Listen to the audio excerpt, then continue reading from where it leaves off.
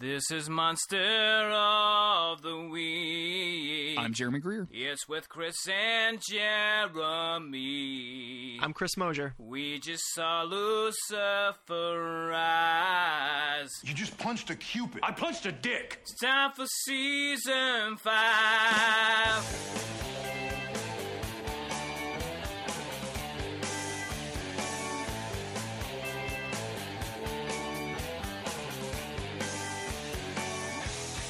And this is Monster of the Week, the creepy but necessary podcast where we cover every single episode of the TV show Supernatural.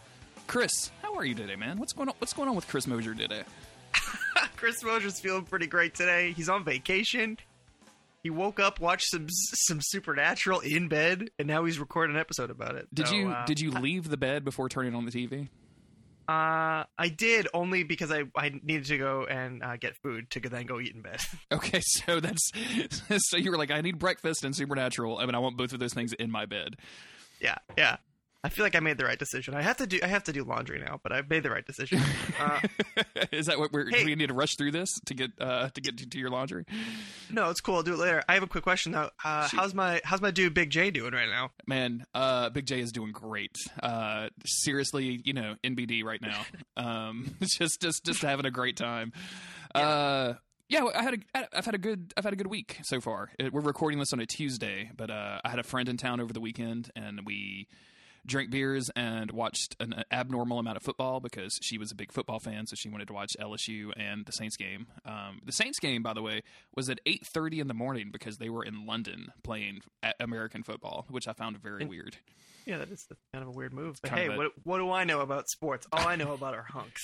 You're hunk. You're expert level on hunks. Not you're proficient with hunks. You're not proficient with sports. No, it would be your D&D stats. Yeah. So let's talk about some hunks before we get into our episodes. Let's thank some people that have donated to our Patreon. You can go to patreon.com/Monster of the Week to support the show directly.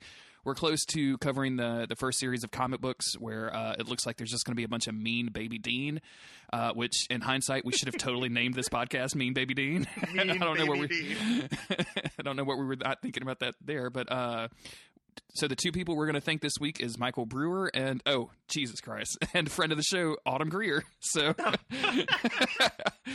Autumn insisted on donating to the show, even though I was like, Patreon's going to take a cut. Like, you could just hand me $5 and it would be more.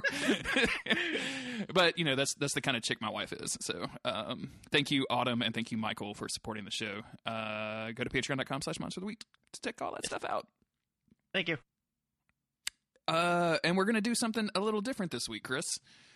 We had a kind of a surprising thing happen to the show. So listeners, as you know, we are big Supernatural fans here, and there's a lot of Supernatural podcasts out there, but there's also a lot of Supernatural merchandise out there. And Chris and I, as we go about our lives in the world and we encounter some Supernatural merch, we usually text one another and oh, holy shit, can you believe that they made this? One of those things was some board games, some Supernatural Trivial Pursuit, right? I don't remember where you saw that, but you saw that out in the wild somewhere, right? Yeah, I saw it at Barnes & Noble. Noble. Every time I went to Barnes & Noble, I would find something new and be like, I really need to buy this. I had just found Trivial Pursuit and said to my girlfriend, me and Jeremy need to get this dude on the show. So the weird thing is, right around that time that he texted me and was like, "Hey, I'm about to buy this Supernatural Trivial Pursuit game," and I was getting kind of jealous because there's the Barnes and Noble here closed down because Louisiana. We were contacted by a company called USAopoly, and they specialize in making kind of themed board games for various franchises. So. Our new friend Jackie, thank you, Jackie. Hello, Jackie, if you're out there, thank you for listening. I'm sorry I confessed to murdering a man the first time I met you. I'm sorry, that was weird. She contacted us and said, "Hey, you're one of we noticed that you're a big Supernatural podcast, and we want to give you some stuff and have you talk about it on the show." And we bowed immediately to any form of flattery. So absolutely. Number one, where are you getting your numbers? And two, yes, I'm looking for both of those. So she was kind enough to send us several games. They sent us a Supernatural-themed Trivial Pursuit, Supernatural-themed excuse me, Monopoly, Supernatural themed Clue, and there's actually like a custom Supernatural card game that I haven't dug into yet, but that I'm looking forward to. So Chris and I talked about it quite a bit. Both of us are kind of weird about advertising in general, but we specifically with the Trivial Pursuit stuff, we thought this would be a blast to talk about on the show, and we're actually going to quiz one another for a little while and see if we can answer these Supernatural questions. We're going to do our best to keep this stuff limited to season 5, right? I think that's what we're going to try to do. Yeah, we don't want to have spoilers yet. So. Yeah. So we're gonna filter our questions, and we're gonna see how. Do we want to keep score, or do we just want to like talk about this and like quiz one another? Yeah, you want to keep score. Whoever gets 6 first wins. We're playing the speed round version of it. Oh, I didn't. Is that how Trivial Pursuit speed round works? Yeah, there's two versions of Trivial Pursuit. Once you get a question right, then you get to answer another question, and then you keep that card, and the first person to 6 cards wins. Okay. And it's like this chain of answers you would have to keep getting right in order to keep getting points, because it's an extended play game. It's not something that you just play for 5 minutes. However, there is the speed version of the game, which is what we're going to do. So, Jeremy, do you have your little dice there that it comes with? I do. I have my little dice. Just to talk about this a little bit, like our we've got like a little map, and we've got a little Impala. We've got some vampire lips. We got a little picture of Sam and Dean. We've got like I can. The Winchester brothers, and then there is the Angels and Demons. These are the categories, of course. Yeah. Locations, spells, objects, and rituals. That one's going to be tough, whatever it is. Creatures, answers the Wendigo. And the last one is the Impala, and the category is join the hunt. So I'm not really sure what that is. Join the hunt. Hashtag join the hunt. Hashtag join the hunt. Okay, so do you want to go first? Sure. So I'm rolling dice, and I'm going to pick a card, or you're going to pick a card and quiz me. I don't think that I've ever actually played Trivial Pursuit in my life. So I'm rolling the dice. Roll the dice. Tell me what you get. Okay, I got the little pink slab thing. Okay, that's the I believe that's an angel tab. Okay, so here you go. You ready? Sure. This is a question for Jeremy Greer. Whoever gets the 6 first wins. Okay. What is the real name of the yellow-eyed demon? That would be Azazel. You got it. That's 1 point for Jeremy. 1 point for Jay. I'm gonna win this just by being first. Yeah. Are you rolling the dice and I'm asking you a question? Or are we swapping? I'm rolling the dice now. Okay. I'm rolling the dice now. Okay, I got green, which is the creatures. Okay. A vampire can become incapacitated by drinking what? Dead man's blood. You got it. Heck yeah. That's right. 1 point for Chris. 1 point for Chris. I think we're keep track of my score. I'll keep track of your score. I've got both of them. I'm marking down both. All right, I'm gonna roll again. Hold on. Okay. I got the yellow map thing. Okay. That is locations, I believe. Let me see. Okay, that's a spoiler, so I won't read that. Hold on, let's go to the next one. Okay, in which state is the mystery spot located? They spent a lot of time there. Oh, shit. I have no idea. I have no fucking clue. I'll give you a hint. It's a place where a lot of weird things happen in America. I mean, like, it's got to be one of those weird square states, right? So, like, Nebraska, maybe? It was Florida.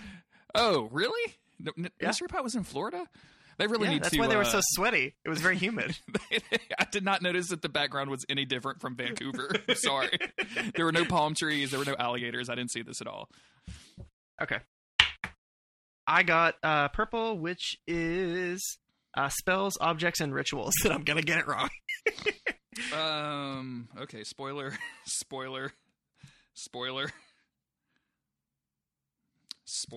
This is really hard. Spoiler. You want me to roll again? I'll roll again. I'm rolling again. Okay, I got blue. I got the Winchesters. Okay. Aside from, well, I'm just going to say this because this is not much of a spoiler, but aside from Moose and Jolly Green, what is Crowley's other nickname for Sam? Ooh, that's a tough one. I wouldn't have got that. That is a tough one. What is Crowley's other nickname for Sam? I bet there's people screaming at me right now because I don't know the answer. Because Moose is what comes to mind every single time. I guarantee you, Nis and Sneasel are like, what the fuck? How can you not get this? I'm just gonna say Sasquatch.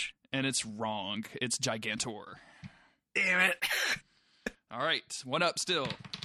Okay. I got the pink slab thing again. Okay. Dean tortured souls in hell under the tutelage of which demon? Oh, what is this dude's name? Oh shit! I'm so bad with names.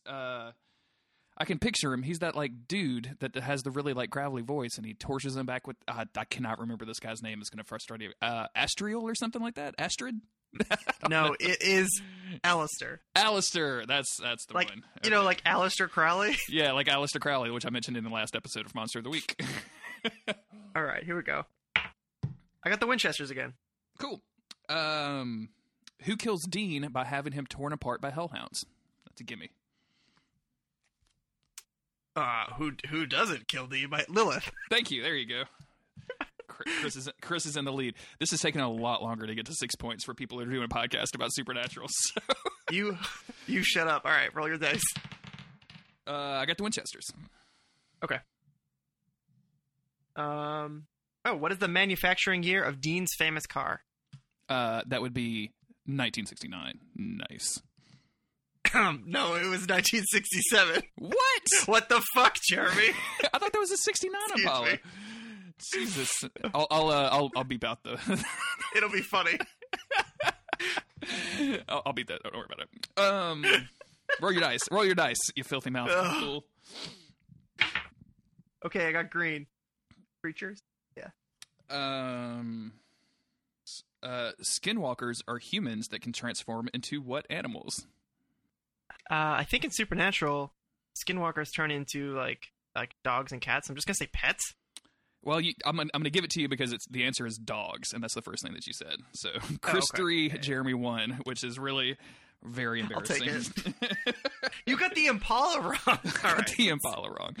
I just really wanted to make that 69 joke, apparently. I know you did. You were running towards it. All right. Speaking of the Impala, I got the Impala that time. Okay. So, what cursed object results in both both good and bad luck for Sam and Dean in the season 3 episode Bad Day at Blackwood? Oh man, that's a great episode. That's the rabbit's foot. You got it. Woo! That's an easy one. Yeah. All right. Let's see here. I got the Winchesters again. Good. Oh, this is old school. Dean fashioned an EMF meter out of what piece of technology? A Walkman. Boom. I didn't actually look at the answer. Yeah, that's right. Woo. All right. Chris 4, Jeremy 2, and I got the Impala again. Okay. This agent is first an enemy and then an ally of the Winchester brothers until his untimely death at the hands of Lilith. Can you repeat the question for me? I sure can, buddy. This agent is first an enemy and then an ally of the Winchester brothers until his untimely death at the hands of Lilith. Oh, what is that dude's name? Chris, I'm really bad with names. This is why I write everything down. Like, if you want to know why I make a two pages worth of notes on a 45-minute episode of Supernatural, it's because I can't remember anything. I don't know the answer to this. I can picture him in my head. Maybe something with a Z? Nope. Nope. Victor something? Guess? Victor something? Yes, Victor something. Victor something. Okay. I'm giving you that. Agent? You know his last name. Agent Victor? Agent Victor what? The second? His first name is not Agent. His first name is Victor. What's his last name? I know you can do it. I can't do it. I have no idea. Agent Victor Henriksen. Henriksen. This is terrible.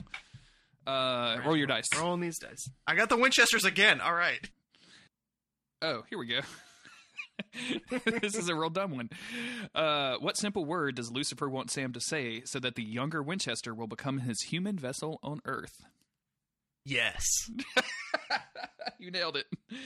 Chris 4, Jeremy 2. Or excuse me, Chris 5, Jeremy 2. And I got the locations again. I got the little map thing. Okay. Which means I'm definitely not going to get this one. Okay, the basement of Bobby's house contains what unique feature? Oh, like that cast iron room, like the demon-proof room or whatever. I don't know what the official name for it is. So I'll give it to you. It says ghost and demon-proof panic room, but I'll give you that one. Obviously, cool. You got it right. Roll them bones, local bones. Here we go. Okay, I got purple, which is spells, creatures, and rituals. Objects and rituals. Okay. Sorry, I'm just making sure. These are hard on the spoilers. Sam uses a summoning ritual to ask this demon for help in confronting Lilith before Dean's time on Earth is up. Did I stump them bones? I think I stumped them bones. The Crossroads demon. Nope. The answer is Ruby. Oh, okay. I was just thinking of when he shoots the crossword demon. All right, I got the Impala this time. Okay. Okay. Which Ghostfacer dies during a case involving the Morton house? Oh, I don't remember that guy's name. Like he was only on one episode. These names are killing me. I'll ask you another one. Well, I can tell you everything about this dude. Like he kind of had a crush on the other Ghostfacer. Like I could tell you a lot of his. Anyway, ask me another question that's not about a name because, geez, his name was Corbett, by the way. Okay. Yeah, I would have definitely not gotten that one. Okay. What creature turned Gordon Walker's sister, eventually forcing him to kill her? Vampire. You got it.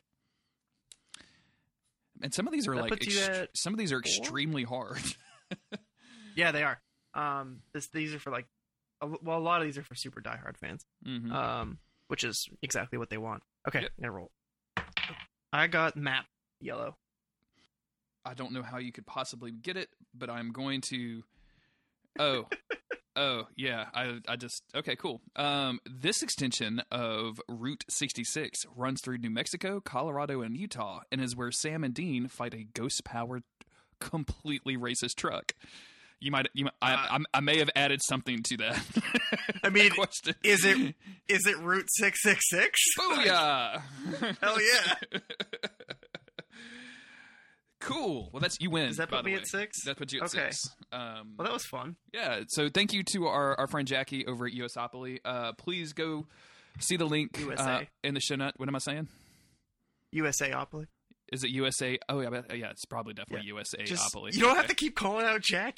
Well, no, she's a nice person. She hooked us up. I want to shout Jackie out a little bit. USAopoly. There's a link in the show notes to go to Barnes & Noble to pick up some of the games.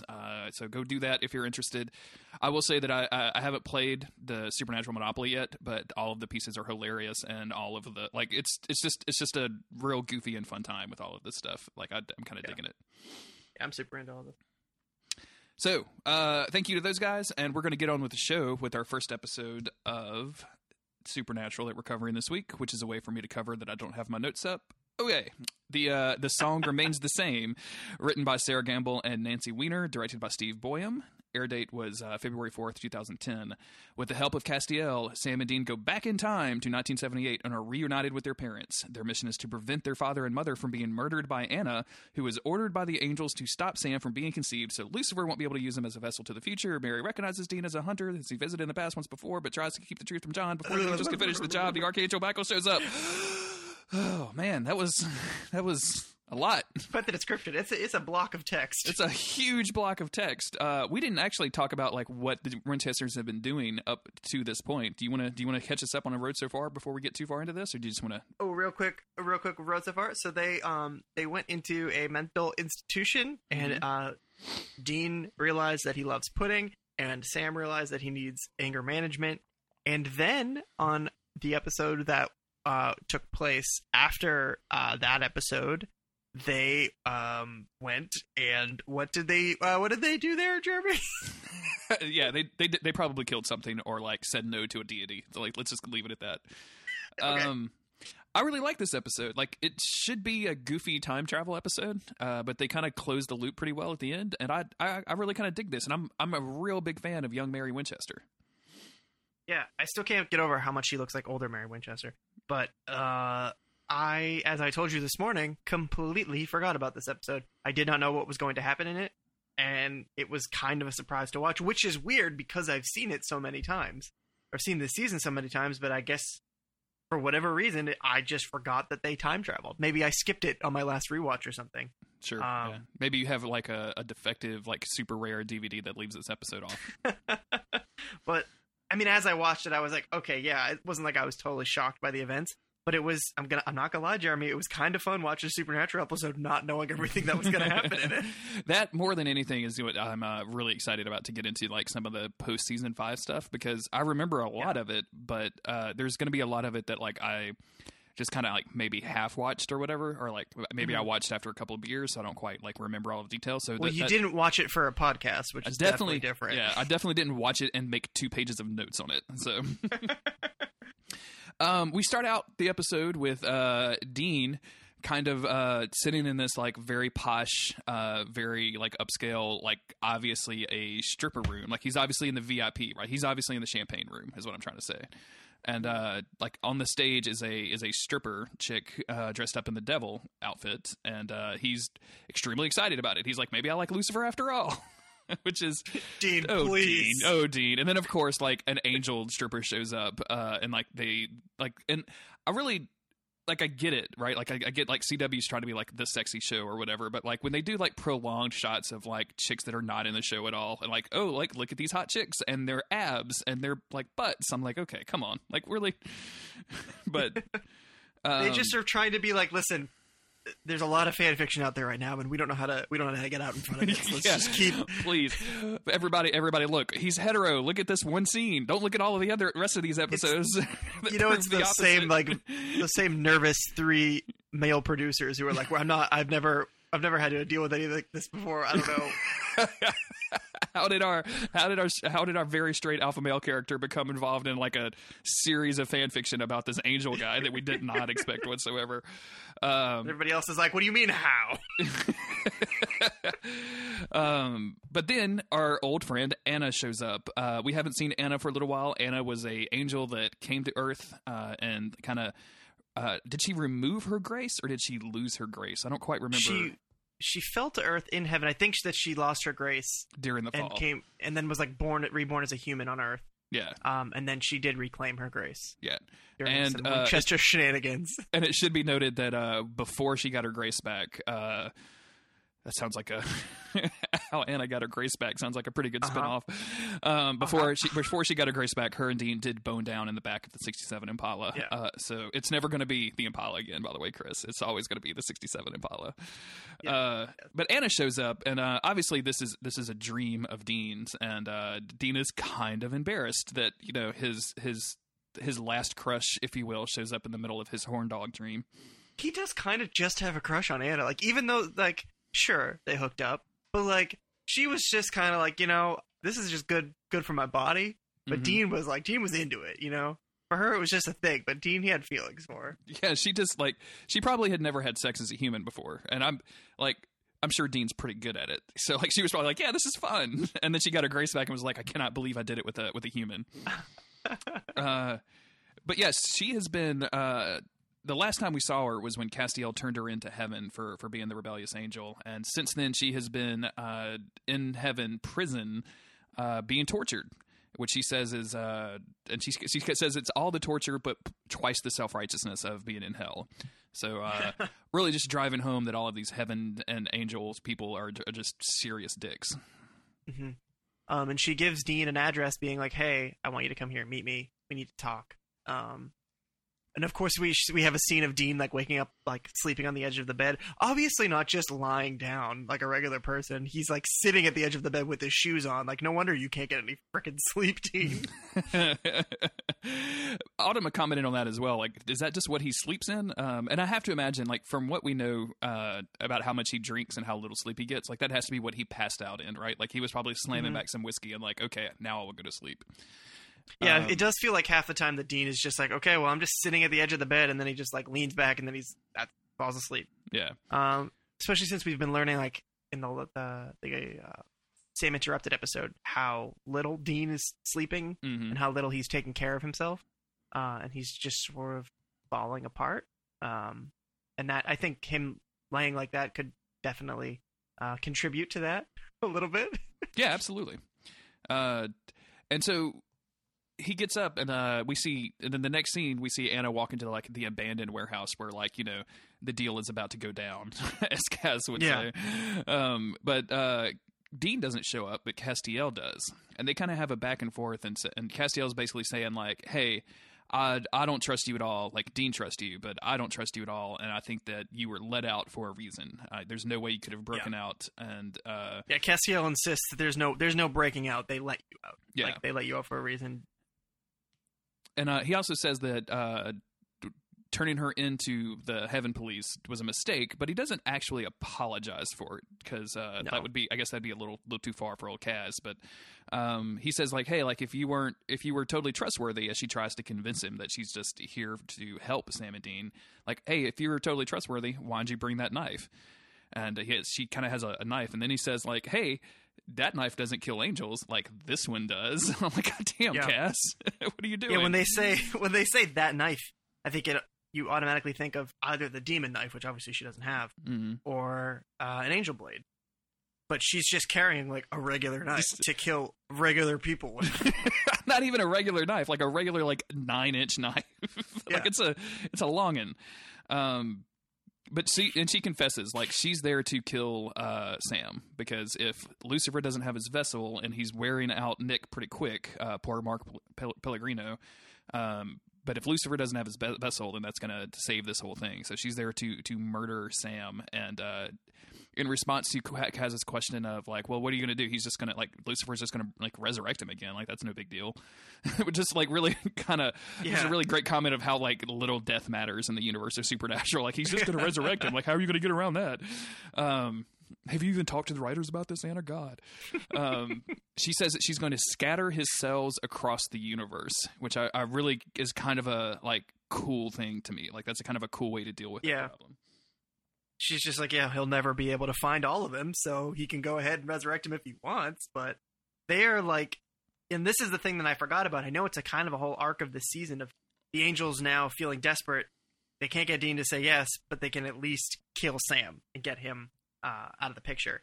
And that's what this whole thing is about. It's just demons, or rather angels, and specifically Anna going to great lengths to make sure that Sam does not live. Yeah.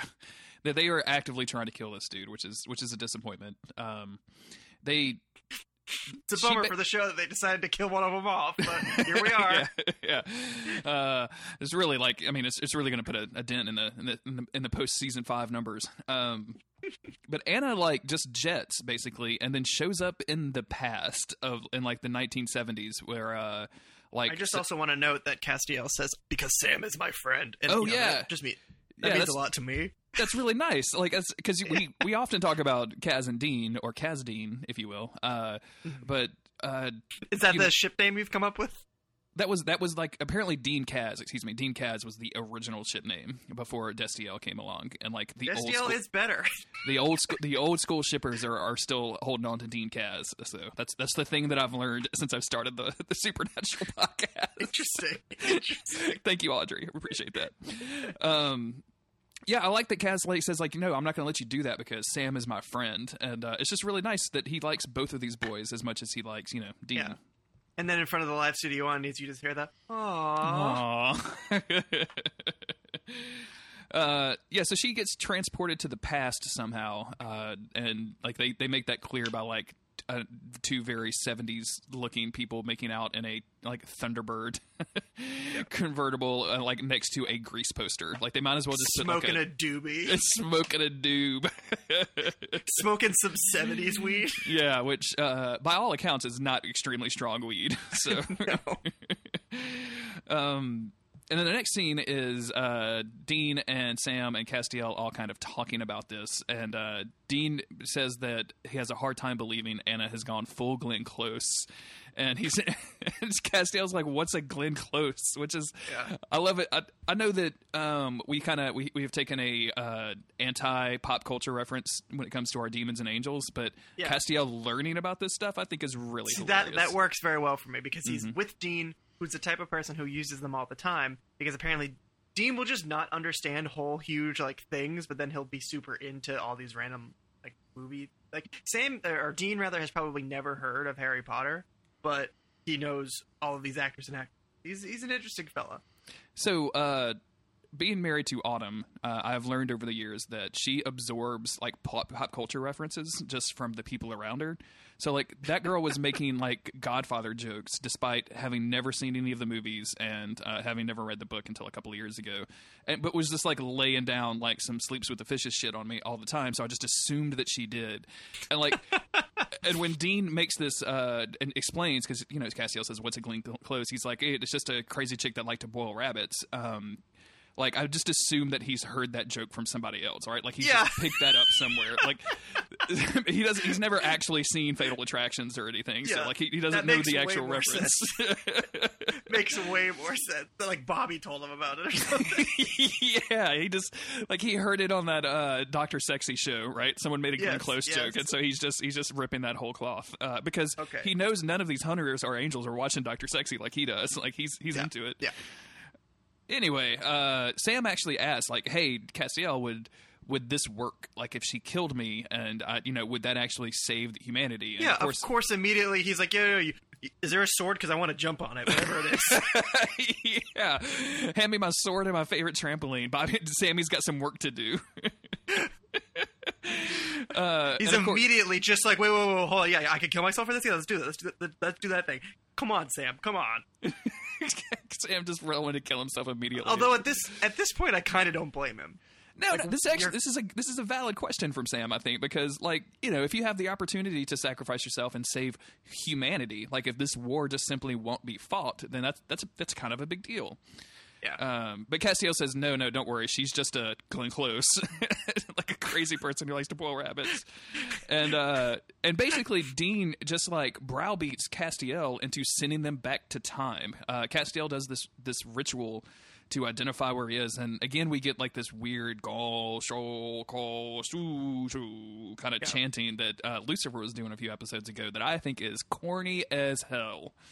I was into Castiel doing it because we've never seen him do a spell. It's always just like blank, and then you're gone. Yeah, it's interesting because Castiel says like this shit is kind of hard because I'm no longer like connected to heaven's power. Like I don't just have like an infinite supply of angel magic anymore. Like I have to do some other shit. So like he has to like cast weird spells and stuff. And I just like the fact that he knows that stuff. Yeah. So yeah, flashback time, right?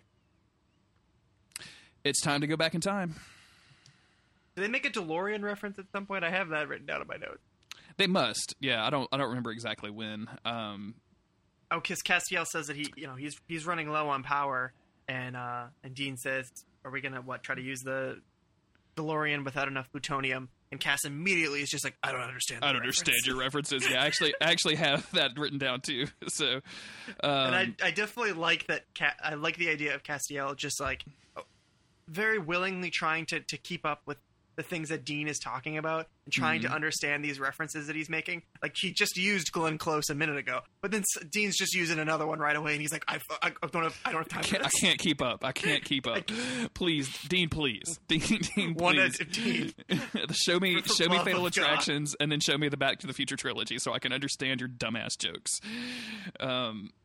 Yeah, I like that too. Like I like the fact that we see Kaz more and more try to become a part of the culture that he's in. Like he's no longer like Heaven's agent, right? Like he's just an angel trying to stop the apocalypse, almost working against Heaven. He's just a good boy trying to, yeah, trying to get a treat. Trying to get a treat. Excuse me. Just a good boy trying to get a treat. But I like that he's trying to fit in, right? Like he's actually trying to get a treat. To get a, I'm not going to say that out loud. So yeah, he does the spell. They go back in time. Sam and Dean show up in the middle of the street, and then quickly see that Castiel is kind of like kneeling over a car and is vomiting up blood because this spell took a lot out of him. We saw this with Anna as well, right? Like when Anna went back in time, she was obviously wounded. They put Castiel up in like a hotel suite, and Dean relays this back to Sam and says like, "Hey, I told the manager just to not disturb him for any reason while he's healing up," and the manager just said, "That's fine. Do you want some blow?" Or no, do you want some dope? That's what it is. Yeah. That's a little different, right? Yeah, just dope is just pot, right? Yeah, I don't know. Dope is just pot, I think. At me all of your 70s drug references, by the way. Like I just want to see how funny the language is. This is all good. I really like the fact that they just look up John Winchester's address in a phone book. Like they just go to like a payphone, pull it up, and like Sam just rips it out, and it's like, yeah, he's at like 123 Fake Street or whatever. Like because like modern day John Winchester would not let that happen at all. No. But right now he's just a regular boy with a regular family, or so he thinks. But so obviously they don't live at like the Winchester's old house. It's just like a random address, right? Yeah, it's just an address. Yeah. Okay. Yeah, they show up and Mary is like not happy at all to see them. Yeah, this interaction between Dean and Mary, I had forgotten this, by the way. So, like, I had thought that Dean had confessed that he was Mary's son in the first time travel episode. He does to Samuel, to Samuel, yeah, to the grandfather, but not to Mary. So, Mary recognizes him as a hunter, but is unaware of all of the time travel shenanigans.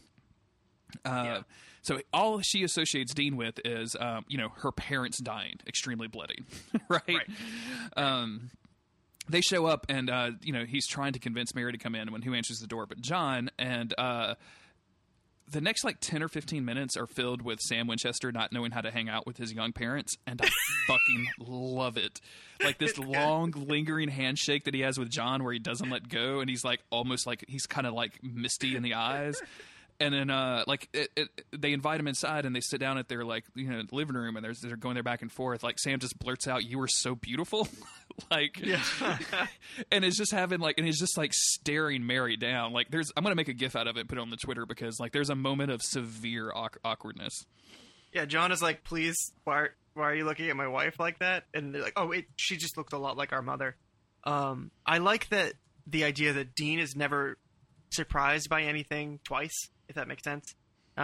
He was very emotional the first time that he went back in time and saw his parents. Very emotional when he met John, and then when he met Mary. Mm-hmm. All of that, he was emotional probably the first time that he did this with Sam or that. You know what I mean? Like every time that something happens with Dean, he acts very emotionally, and he has a big surprise, whatever the thing may be that's causing it. But never more than once. The second time that they tangled with a crossroad demon, Dean was not surprised. The second time they deal with a vampire, Dean is not surprised. The second time that he sees his parents, Dean does not have that reaction. You can get Dean once, but you can't get him twice. And I think that is clear here. And he's still doing the whole great Dean thing. But I just think that it stands out that that's something about Dean. Where Sam might be able to be shocked by something that happens twice. Mm-hmm. Dean never will be. The second time that Dean sees an angel, he's like, "Yep, okay, you're all a bunch of chuckleheads." Where Sam is like, "Oh, you're an angel." Yeah. Sam is very anime boy whenever he sees something. Yeah.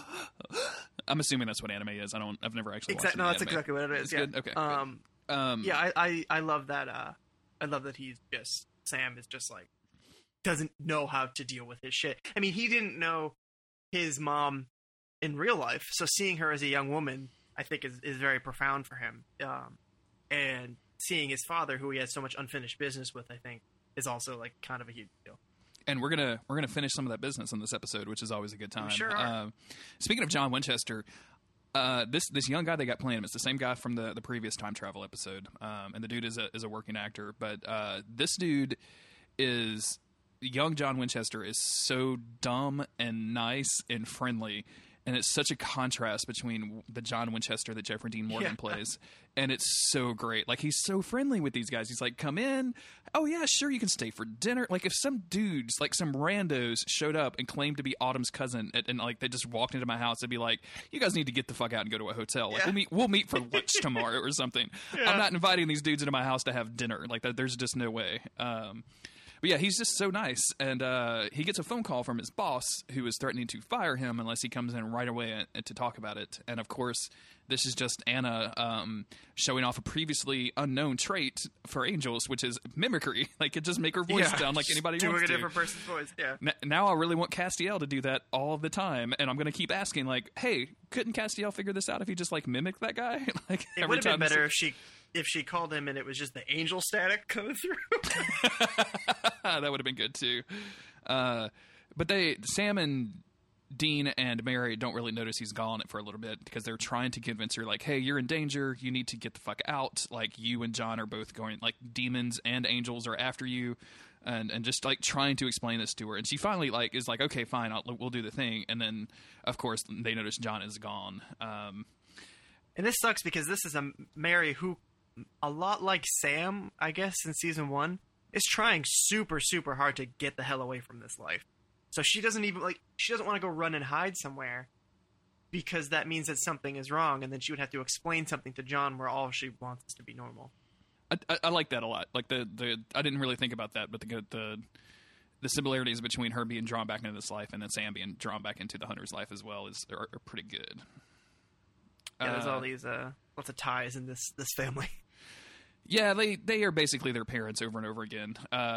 So we see John show up at his I guess like the mechanic shop that he works at. He finds his boss dead, and then gets confronted by Anna, who is about to kill John when Dean shows up, and then Anna promptly throws John out of a fucking window. No, excuse me. She throws Dean out of a window. She throws John out of a window later. Now she throws Dean out of a window. Lots of people go through windows, everybody. It's hard to keep track of who went through what window. And of course, like, he's got the Angel Blade from Castiel, so his plan is to, kill Anna. But when he gets thrown out the window, he loses it, and then Mary picks it up. And I like how they position Mary as a fighter. Like, John Winchester... Yeah. She just basically, like, goes to town on Anna. Like, they're doing some kung fu shit, like some CW kung fu shit. She sticks a crowbar at her. She stabs the chick with the crowbar, man, which, like, I have to imagine took some, like, force. Like, crowbars aren't known for being sharp. No. But John Winchester's seeing all of this for the first time and going, like, what the hell? Like, I've never known you to do any of this stuff. Like, that's a surprise, which is pretty good. Yeah. And how do they get out of this? Like, so she stabs Anna with a crowbar, and then that gives Sam the opportunity to do the angel banishment sign, right? Yes. Yeah. So he banishes Anna, and then it's cut to the car on the ride back to wherever they're going, and John is just like, what the hell is going on? He actually does the line, too, of, like, everybody shut up or so help me, I'll turn this car around. Like, dude, you're going to go back to the angel fight? That's like, I wrote that down. I was like, well, yeah, where you going, John? like, I get it. Like, they wanted to include it because it's the fun family line, and you've got, for the first time ever, like, that whole family in the Impala, right? Like, that's the first time that's probably ever happened, unless they were, I don't know, maybe they drove poor young Sammy around in that Impala, which I can't imagine the safety on that thing is very good. Anyway. No, probably not super. But yeah, they go to Mary's safe house, which has been in her family for a while, and it's like, full iron fixtures, a storehouse of salt and holy water, demon traps on, like, underneath rugs, just everywhere, because why not? Yeah. Because why not? Well, I mean, why not? Like, if I ever have to build my own house, like, I mean, just in case, just put some salt in the walls, right? Like, it can't hurt. Yeah. I mean, just might as well go ahead and demon-proof that house. Can't hurt. Yeah. Just do it. I mean, I'm sure, like, the contractor built my house is like, what the fuck is up with this guy? He's so goddamn weird, but... I think that it was a Tumblr post from a long time ago that I saw. I wouldn't be able to find it, but it was somebody saying, like, they spray painted a devil's trap underneath a rug in their basement or something, and then they were selling the house, and like, well, good luck to whoever finds this in the future.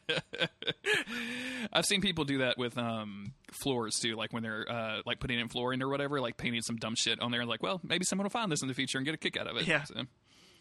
I like this because, like, the boys are basically like, okay, so salt's not going to work and holy water's not going to work. Instead, you're actually going to need, like, I've got an angel blade and we've got some angel oil or holy oil from Jerusalem. Yeah. And like I like the exchange of hunter knowledge, right? Like that's a good thing to me.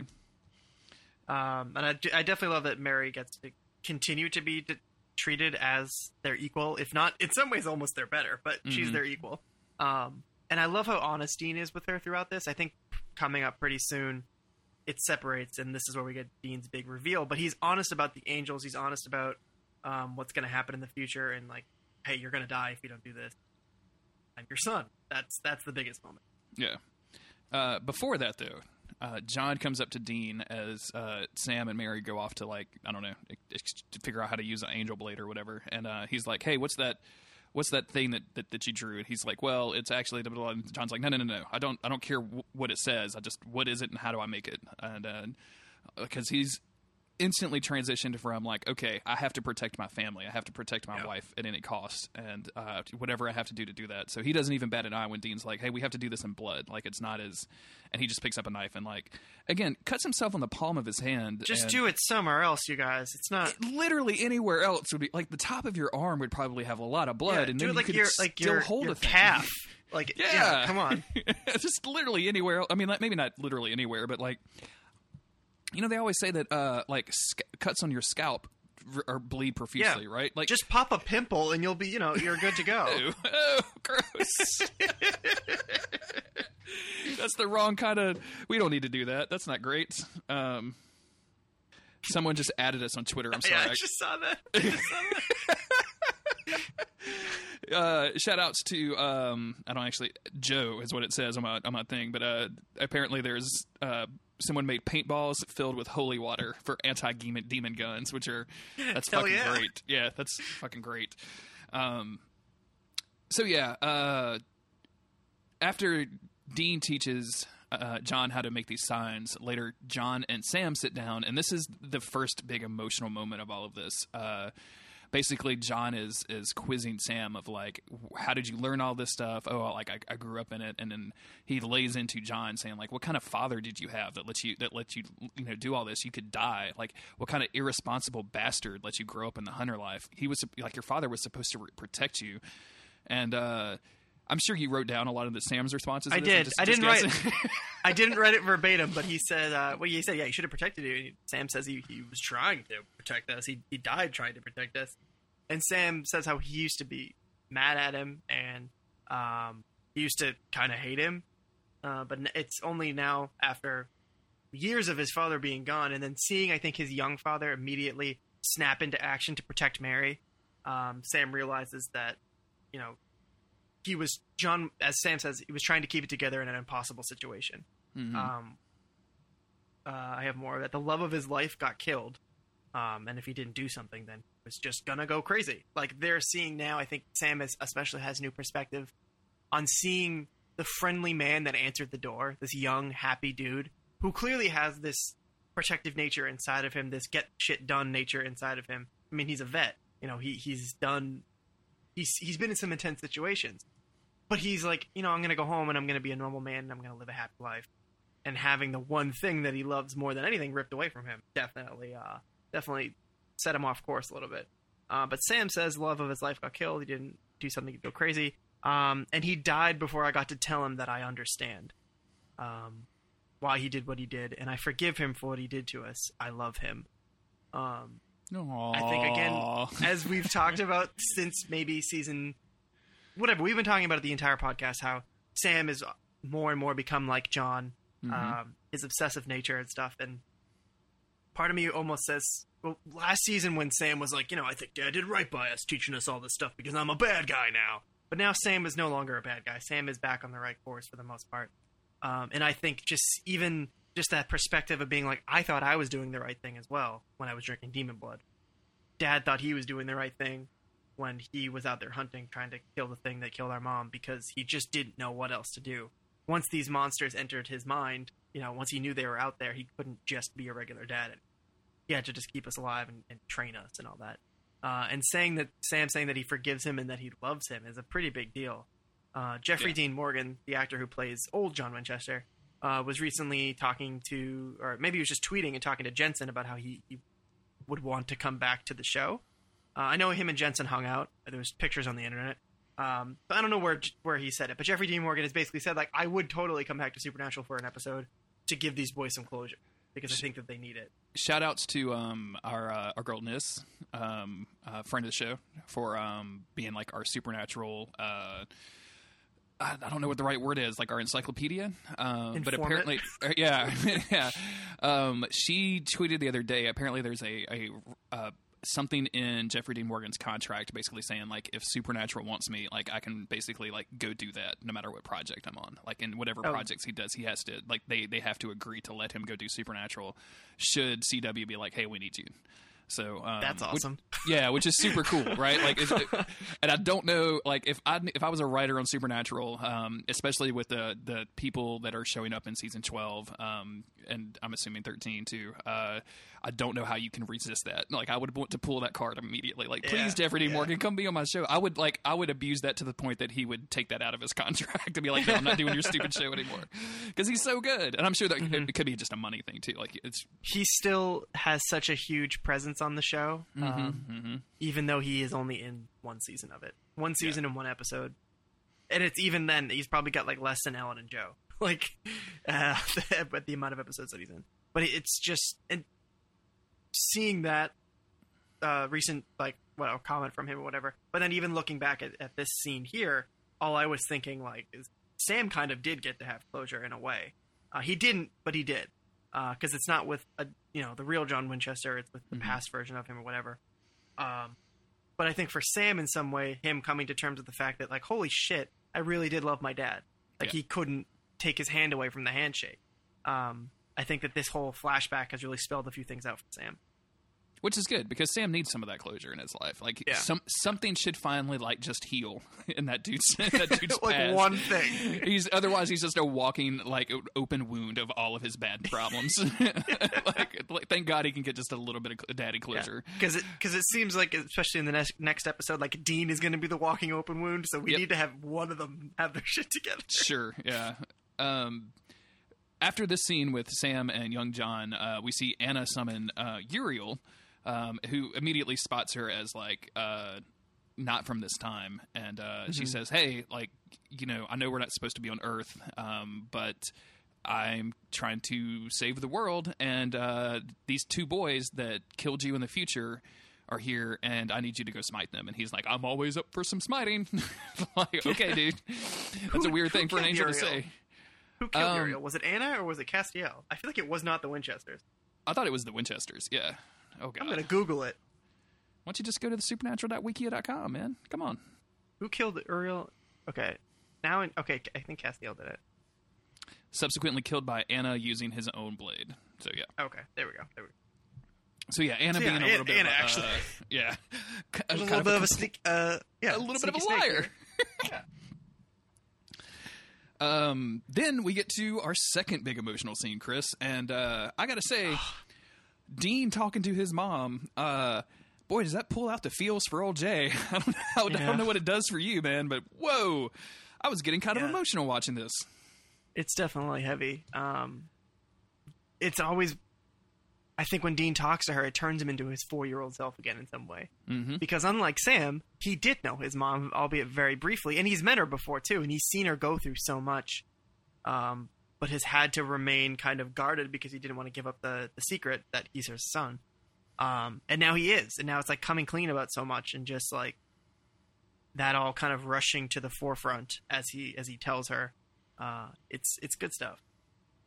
So she basically demands that he tells her what is really going on, and he's like, "No, it takes too long. It's a complicated story, and it's kind of almost a little bit dismissive, and also like, hey, I just don't want to get into it because this is going to be really weird." And finally, she stresses the point, and he caves and says, like, "I'm your son.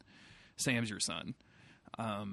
And of course, she doesn't believe that, and he says, "Well, you used to sing 'Hey Jude' to me because that was your favorite song instead of a lullaby, and you used to feed me tomato soup and rice, or tomato and rice soup," which is I don't know. Yeah, whatever. It sounds like one of those things, right? Like it's just like a weird family thing. You used to feed me that when I was sick because that's what your grandmother fed you. Like it basically like convinces her, and then he says, "Also, we're named after your parents." Also, we're named after your parents. Like we're Sam and Dean Winchester, and there's going to come a day on November 3rd, in 1981. I think. Boy, I should really look at these trivia cards more. It's November 2nd, 1983. Jesus Christ, whatever. I wrote it down because I wanted to remember. I don't have time to remember things, okay, Chris? I'm a busy man. Yeah. I got too much. I got too much going on in my life to remember a thing. I feel you.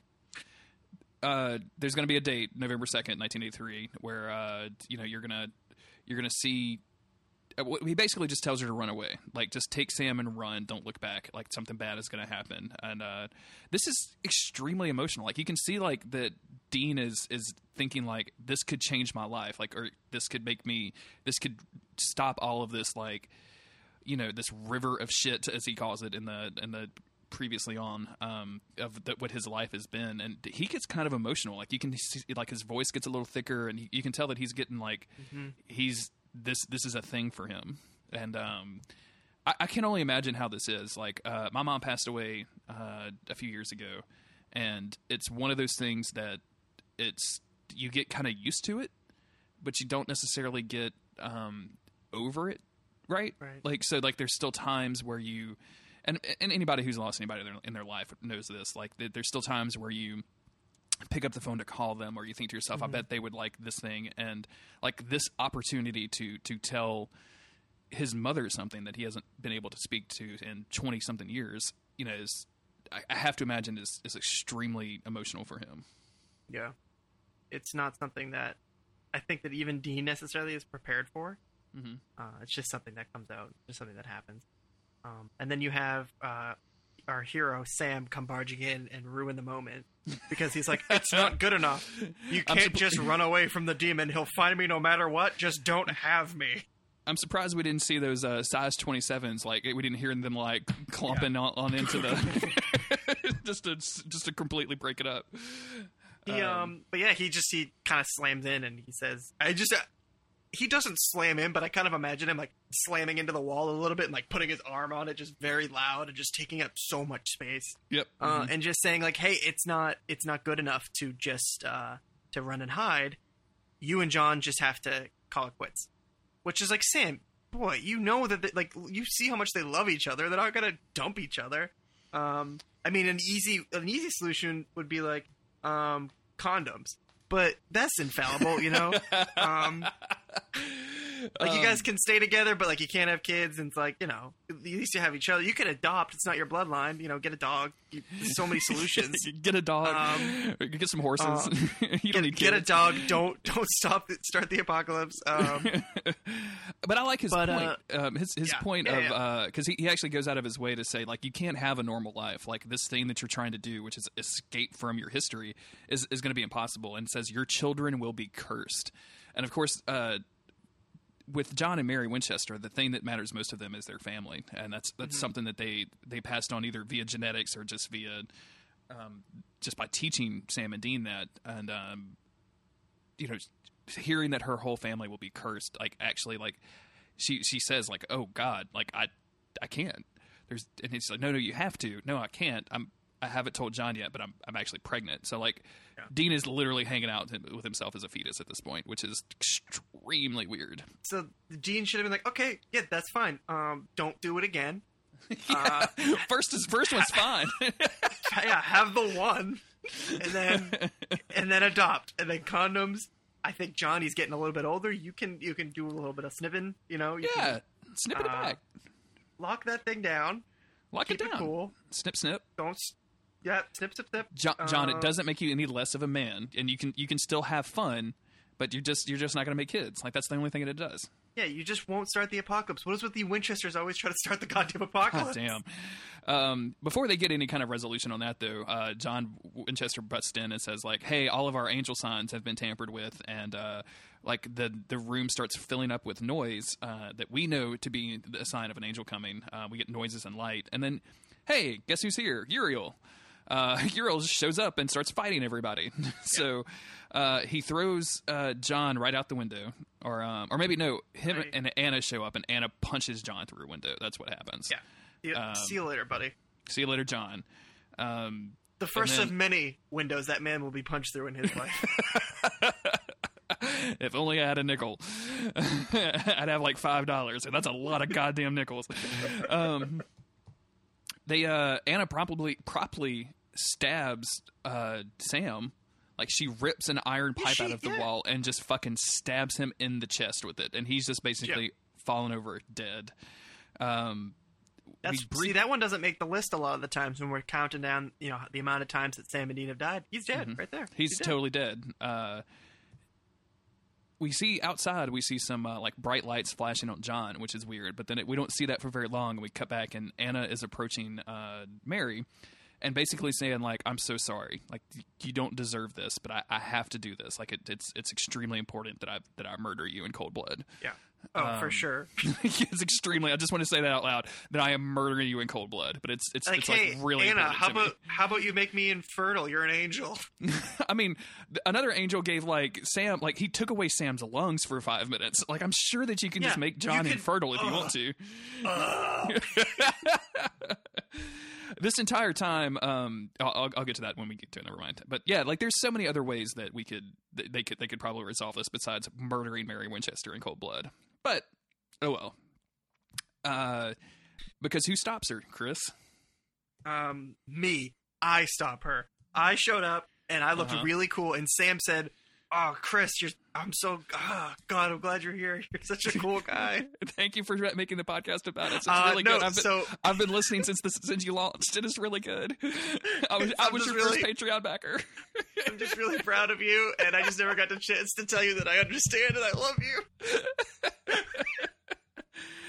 So Michael, Chris's self-insertion fanfiction did not happen, but the Archangel Michael has convinced John Winchester to be his vessel for a little bit, and this is interesting because we learn that being a vessel is based on bloodlines, so that's a kind of an important thing. And which makes you wonder, like, how they ever let John Winchester die and go to hell, but, like, whatever. Well, because he's much like Mark Pellegrino, he's not the official... he's not the fish vest. He's just the pimp vest. Okay, cool. Yeah. He's not Gucci, he's knockoff Gucci, you know what I mean? Yeah, sure, yeah. He's Gucci with an E at the end. Yeah. He basically... he snaps Uriel out. Like, he's just like, "Hey, Uriel, go away," and he goes away. And then go ahead. No, I was saying bye to my friend Uriel. You were just saying bye. Okay. Bye. Bye.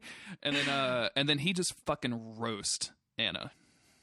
Yeah. Like, sayonara, Anna. See you later, Anna. And definitely, actually not going to see you later because you have been roasted. Boom, roasted, as Michael Scott would say. So this is something that I don't know which demons or which angels rather like want this, because it seems like half the time they're trying to destroy Lucifer. They're trying to destroy Sam so that Lucifer can't get to him so they can win the war, but like from what I understand, they do want Lucifer and Michael to fight. And I think that Michael specifically wants to fight the real deal Lucifer, while a lot of the other angels are pulling for the fight to happen with a very weak Lucifer so that they can easily win. I don't really know. All I know is that they do want the fight to happen, because that's kind of the whole point. So there's, in my mind, there's two ideas at play here. So when we're in the 1970s, and Michael, after he kills Anna, and he kind of knocks everybody else out, like him and Dean are finally going to have a conversation, and he basically says, like, this is destiny. Like, this is what my father, this is what God wanted to happen. He is, out of all of the possible chances of John and Winchester meeting people and falling in love, like they met each other and they made you, this was all destiny. So at this point in time, from the angel's point of view, like, God is still around and this is what he wants to happen. So Michael is preventing Anna from changing this because he thinks that he is protecting his father's work. He's protecting the timeline, more or less. In the future, the angels have kind of said, like, Uriel has said, like, we're just tired. Like, God left us, and we're just so fucking bored with this that we're going to try to trigger the apocalypse. And those basically work with each other, right? So at some point in the last 30 years, the angels just got bored. We're like, okay, fine. We'll just give up. Whatever. 30 years doesn't seem like a super long time for angels. No, I know. You seem like think. But, I mean, like, maybe it was like. What do I know? I've never been alive for 30 years. So. Oh God! Shut up, Chris. So yeah, he's protecting Dad's work, I think, and this conversation he has with Dean is really fascinating to me. Number one, I think the actor that plays young John Winchester does a much better job as Michael than he does John Winchester, and he does a pretty credible job as John. So we have I think the only problem with John is that we have such a set image of him, and this guy is playing a different version of John that he is, written to play as, so that's not really his fault, but he does do a very good Michael. We've never seen Michael before, right? Have we seen Michael before? We've not. This is his first appearance. Okay, so and this is the opposite side of the coin of the conversation that Sam had with Lucifer, which is like way spookier when it happens with Sam, obviously, because it's Lucifer, but just saying like, hey, this is destiny. No matter what you do, this is going to happen.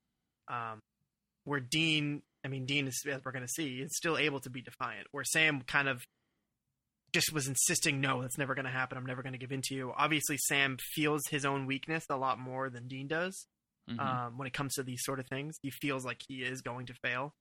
But Lucifer, it makes it seem like it's just like this horrible promise of like, yeah, this is gonna happen no matter what. Whereas for Michael, is like, dude, don't worry, it's gonna be sick. This is what's supposed to happen. Everybody's gonna have a good time, except for dude, it's gonna be sick. Is definitely Michael's pitch in this whole thing. yeah. Dean, please come on, dude. Listen, come on. You can trust me. Come on, just come out. It's like, yeah, just get the car. Get in the car. Come on. Yeah, dude, just come. Like, we're gonna have one beer, and you're gonna be like, it's just one joint. Come on, Bean. What do you do? It's just one You're gonna joint. be like, what was I even worried about? You know? Yeah, it's 1970s weed, Dean. It's not even. It's barely gonna get you high. You're not even gonna be high. He does the same thing that Lucifer does, which is compare and contrast Michael and Lucifer's relationship to Sam and Dean's. Hearing this on the other side, we heard this when Lucifer and Sam met, or Lucifer and Dean? Yeah, Lucifer and Dean met in the future. But hearing Michael's version of this, of like, I practically raised him and he betrayed me and he betrayed my father. Like, you know, I don't want this war either, but I have to do this. I love him so much, and I took care of him in ways that most people wouldn't even understand, but I'm going to kill him. Like, this is something I have to do. This is my destiny, and you were part of that. He also says that the vessel bloodline is coming from Cain and Abel, which is kind of a weird pull that's not going to matter for, like, I don't know, 8 seasons or something. So, but it's interesting, and Michael says that he's a good soldier and that he's going to do exactly as his dad says, and because that's what he should do. And Dean, like you said, Chris, just throws this shit back in his face, and it is fucking great. I love Dean just saying, like, you know, no, I'm not going to do that. Like, that doesn't sound like it has to be. And Michael kind of argues with him. He's like, what, you know, you're saying that you know better. You being this tiny insignificant mind knows better than my father that created this whole world. And Dean says, yeah, I have to believe that, you know, my tiny, insignificant mind can make its own decisions, and I can, you know, this is the reason that I'm here, and I am not going to do this. And, man, I just cannot get enough of Dean saying no. I just love it so much. It's so good. You're going to get a lot more of it. It's so much fun. And basically, Michael says, "Okay, well, that's fine. Like, you're going to say yes eventually. Meanwhile, I'm going to do yourself a favor, and I'm going to wipe these memories from John and Mary's mind, closing a pretty huge, like, you know, plot hole that could have, you know, why did John Winchester not ever mention angels or anything? So that's good. And then zaps Sam and Dean home, and, you know, resurrects Sam obviously along the way, as well as Castiel, but leaves with the line, "You can't fight City Hall," which I know is a reference, but it's the opposite of what I like to see from my pop culture references when it comes to angels. I don't like this reference at all. Do you? No, I don't even get it. So I think it's is it from Network? I wouldn't know. And of course, it's not in the notes because the Wikipedia is failing me. Someone out there will know, but yeah. I guess I could just Google it, but that doesn't seem. They're usually like Cinderella is a reference to the fairy tale Cinderella. Well, like, even now, that fucking Wikipedia, man, referencing the song, album, and movie, the song remains the same by Led Zeppelin. Like, thanks. The New York Yankees are a reference to the baseball team, the New York Yankees, who play in New York. Urban Dictionary doesn't really have anything for City Hall, so maybe it's not an actual movie reference. For some reason, I thought this was like you know what, this is really boring on a podcast. Let's move on. He zaps them all back home. Kaz is feeling, like, fairly okay at this point, but he collapses in a hotel room. Sam and Dean run and go to drink, and then we have our first reference to Team Free Will, which at this point is, how does he put it? One ex-blood junkie, one dropout with $6 to his name, and Mr. Comatose over there. Yeah. And Sam says that's not funny, and Dean's like, I'm not laughing, brother. I'm not. This is not a good time. But we talked a little bit before the episode. You have some issues with Team Free Will, huh? I don't really have issues with it. I just always didn't cling on to the name, like the advertising that they did around that name, and the way that the fandom has kind of, like, grabbed onto it, only because at time, this is when, like, the Twilight movie was really, really big, and everywhere I went was just like Team Jacob or Team Edward. I think those are their names, and I know, yeah, those are totally, I know they are. Who am I kidding? And Team Free Will just seemed like they were going off of that because it was at the exact same time in my consciousness and the people that I was surrounded with. So I just never really got in. I never got down with the name, and I understand that the fandom loves it and uses it very lovingly. But I've seen the abbreviation a few times. What is it? TFW. And it took me a very, very long time to have any idea what people were talking about. And then I realized, oh, they still use that name. That's interesting. But for me, it kind of always put me off a little bit. I love the idea of it. I think it just landed at a bad time for me. Sure. It's weird because I definitely remember like the Twilight movies being like as big of a deal as they were. But I for whatever reason, I clicked with Team Free Will from the moment. Like I was like, yes, okay. Like these group of people, these four if you count Bobby, like they probably should loop him on this, naming decision. But like these 3 or 4 people, like just basically going against not heaven and hell, and to fight on the side of humanity and not any kind of weird cosmic agenda is super good. Like that's good, even though it's like the odds are stacked against them. Like this is a classic underdog story, but I dig it. I love this. So yeah. No, like I said, I don't have any idea or any problem with the idea of it. I just because of the name, which is nothing wrong with the name. It's my own association with it. No, you're a hater. I get it. I am a hater. You're a hater. Honestly, I just hate the show. And there's some crazy shit that been reading on Twitter that like people believe like if Jensen is friends with anyone who isn't Jared, like the fandom like freaks out, like a certain like weird poison part of it. Mm-hmm. They're very strange, and I don't really understand it. But then you got to remember that they're just children, and kids believe lots of crazy things. So sure, you can't blame them. You can't. I believe lots of crazy things when I was a kid. Jensen, I think I still follow Jensen on Twitter. I don't follow Jared on Twitter anymore. But I still follow Jensen, and I think it's because he doesn't post a lot. Like it just pops up like once every 2 months or something, and I'm like, oh hey, look, it's Jensen. Yeah. But he posted a picture of himself with like a donkey or something at Jeffrey Dean Morgan's farm, and just on a whim, like I looked through the replies, and I'm gonna say a good 90% of the replies to that tweet were like, I love you, Daddy, and I love you, Jensen, I love you, Daddy, and I'm like, yo, like I don't like people used to do that with President Obama's tweets too, of just like I love you, Daddy, and I'm like, what are you guys doing? Like this is super weird. It's very weird. Like I get it, like Twitter is like a super like casual way to talk to people, so like it's easy to just assume that you can talk to somebody, but like that these like I wonder from Jensen's perspective, like as he sees those come in, like he obviously has to have his notifications turned off at all times, but like as he sees that come in, of just thinking that has to be the weirdest goddamn thing in the world. Yeah, because a 12-year-old girl is calling you daddy, and you don't really know how to take it. It's just it's got to be weird. Yeah, it's super strange. Real quick, we got to finish up this episode. So Sam is expressing some concern about them eventually saying yes. Saying that, hey, John said yes, like in the past, and Dean said, well, yeah, he was protecting Mom, and Sam's like, yeah, they could use the same thing against you, Dean. Like they can use our family against us. Like, I'm super worried that we're both gonna say yes eventually, and there's no solution to that. Like they just kind of leave that hanging, which I think is pretty good. Yeah. Again, I do really love the idea of Team Free Will, and I'm not going to be a curmudgeonly dickhead about it. I just was like, I never understood what like the love of it. Maybe I don't know. I guess I'm just a hater. You're just being a hater. And then we finally see John. Finally, but at the end we see John and Mary, young John and Mary, with a crib. And Mary has picked up like a little angel for Dean's nursery. It's in a little shelf, watching over him, which is nice. And that all got wiped from their memory, right? Like none of that. Yeah, none of that is canon now. Well, none of that is. Well, I guess it's canon, but it's like they don't actively remember it. So like she just says like I don't know why. I like the idea, and I'm like, dude, like if you actually remembered anything about angels, like you would know that none of them are very nice except Castiel, which you didn't meet, so it doesn't matter. But yeah, that's a pretty solid episode. Like that's like when we finished watching this, I turned to Autumn and I said, that's some good fucking Supernatural right there. Like that's what I'm signed up for. That's what I'm into. Yeah, everybody was great. We had a lot of good moments. We had Dean and Mary. We had Sam and John. Even Castiel being a big old fashioned goof early on, in a good way. And Team Free Will is now a thing.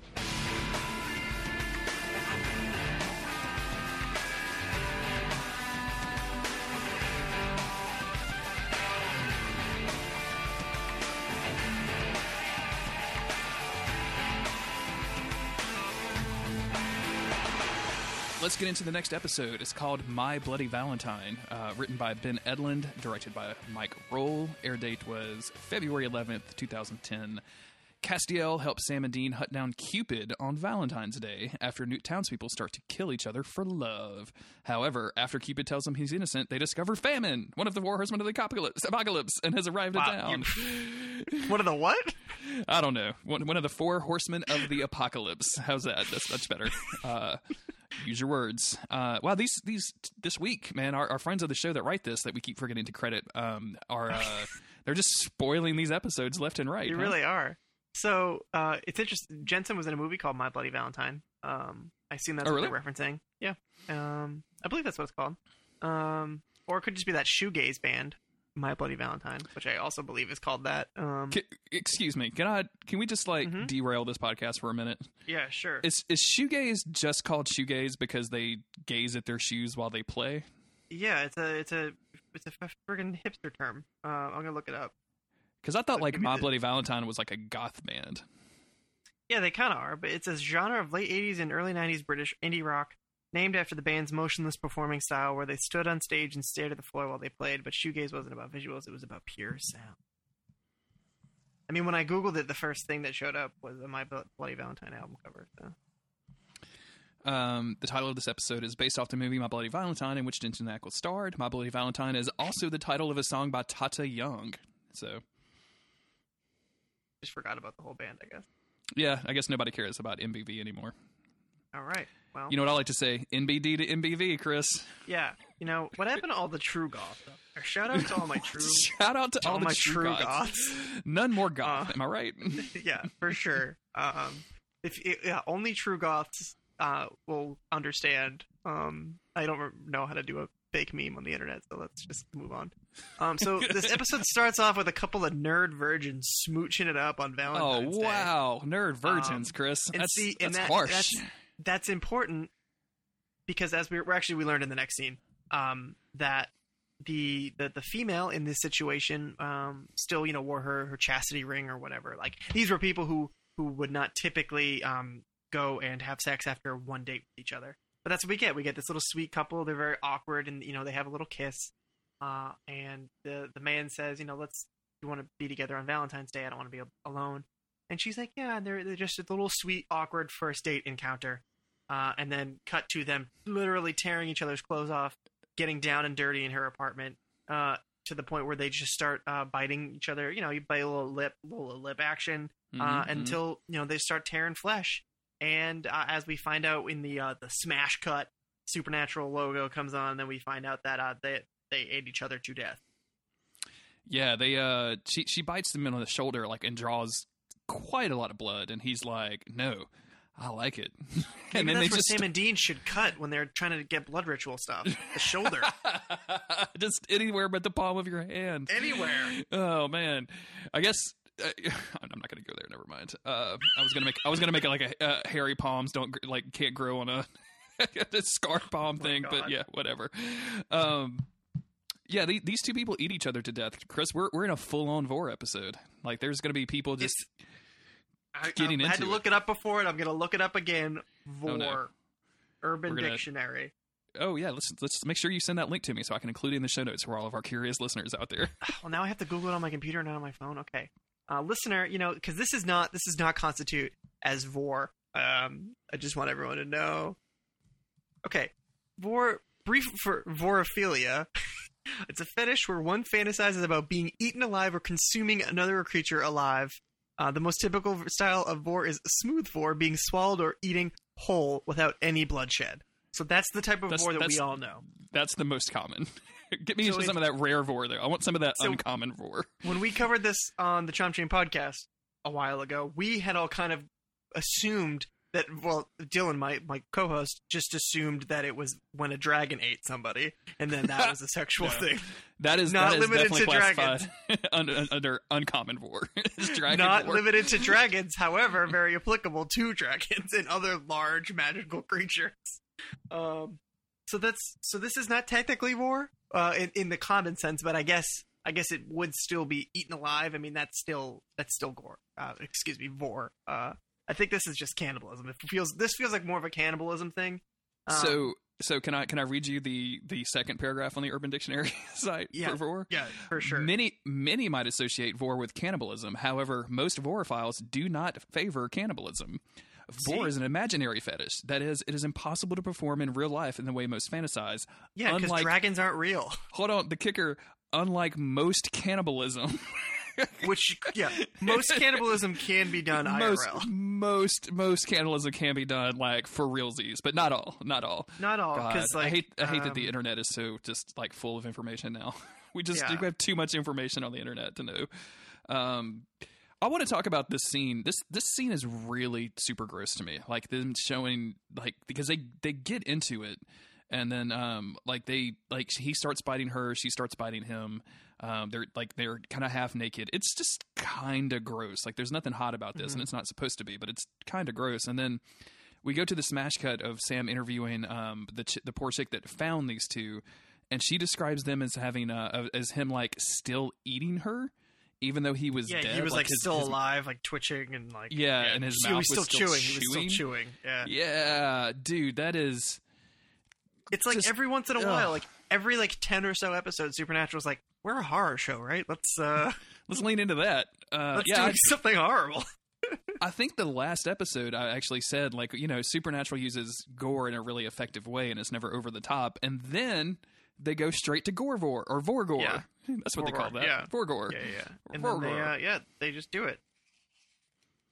And you're wrong. Yeah, and this roommate person says like this is where we get like this chick was she was an extremely nice girl. She had never had sex. She was always just kind of prim and proper and whatever. And this is kind of unusual for her. And then we go to Sam and Dean, who are hanging out. Chris, did you notice this in the Valentine's Day special hotel room? Of course, it was the cheapest one in town. It's the cheapest one in town. Yeah. We learn that Dean loves Valentine's Day because as Sam says, Dean calls it unattached drifter Christmas, where people like him can just go to bars with lonely people hanging out who are looking for love, and he can just swoop in, give them that love and then leave. Unattached drifter Christmas. So we keep a list of like funny quotes and stuff on Autumn's phone, and we've done it for like 10 years or whatever. Like so it's from TV shows, funny things that one of us says or whatever. Like it's just so we can read them back and laugh at them. And Unattached Drifter Christmas has been on there for a long time, and it's always made me laugh. But I had totally forgotten that it was from Supernatural. Like when this came out, I fucking died. So this is really good. Sam is like basically saying like, hey, go off and do your thing. Like you always do this on Thanksgiving. And Dean's like, I'm okay. I'm all good. Yeah. And he describes the bodies because while Sam was interviewing this chick, he was out at the coroner's office checking out the bodies, and he said they were super gross and that their stomachs were, and listeners, I'm saying this because if I had to hear it and talk about it, you have to as well, their stomachs were Thanksgiving Day full of one another. Yep. So just pretty gnarly. Yeah. Shout outs to my four people out there because Jesus Christ. Yeah. But also, so this is where Dean says he's not interested in Unattached Drifter Christmas. That's it. Mm-hmm. Kind of a big deal. And Sam says, I think it's probably the most reasonable Sam has ever been about approaching Dean with his feelings, because he makes a joke and he says it's when a dog doesn't eat that it's sick, or that something is wrong. Something is wrong. Yeah. And this I appreciate isn't necessarily like a comedy episode, but like they get some good one-liners in for this Valentine's Day gimmick. Did we talk about 6 degrees of heaven bacon in the last one? We forgot. I meant to mention that. Yeah, like when Michael tells in the last episode, when Michael tells Dean that like they, the vessel bloodline is from Cain and Abel, he says, 6 degrees of heaven bacon, which is just a fucking terrible line in every way that you look at it. Yeah. This line is much better, and this is how Sam should approach trying to deal with Dean's emotions. He should just make jokes until Dean accidentally says something truthful. And then we get to like a different scene where we find these like two business bros like doing business stuff, and one guy's like just obsessed with talking to this chick, and the other guy's like making fun of him for being whipped. Goes all the way up to the line of saying pussy whipped, but doesn't quite get there because CW. We can show two people eating each other during sex, but we can't say the word pussy. You cannot say the word pussy.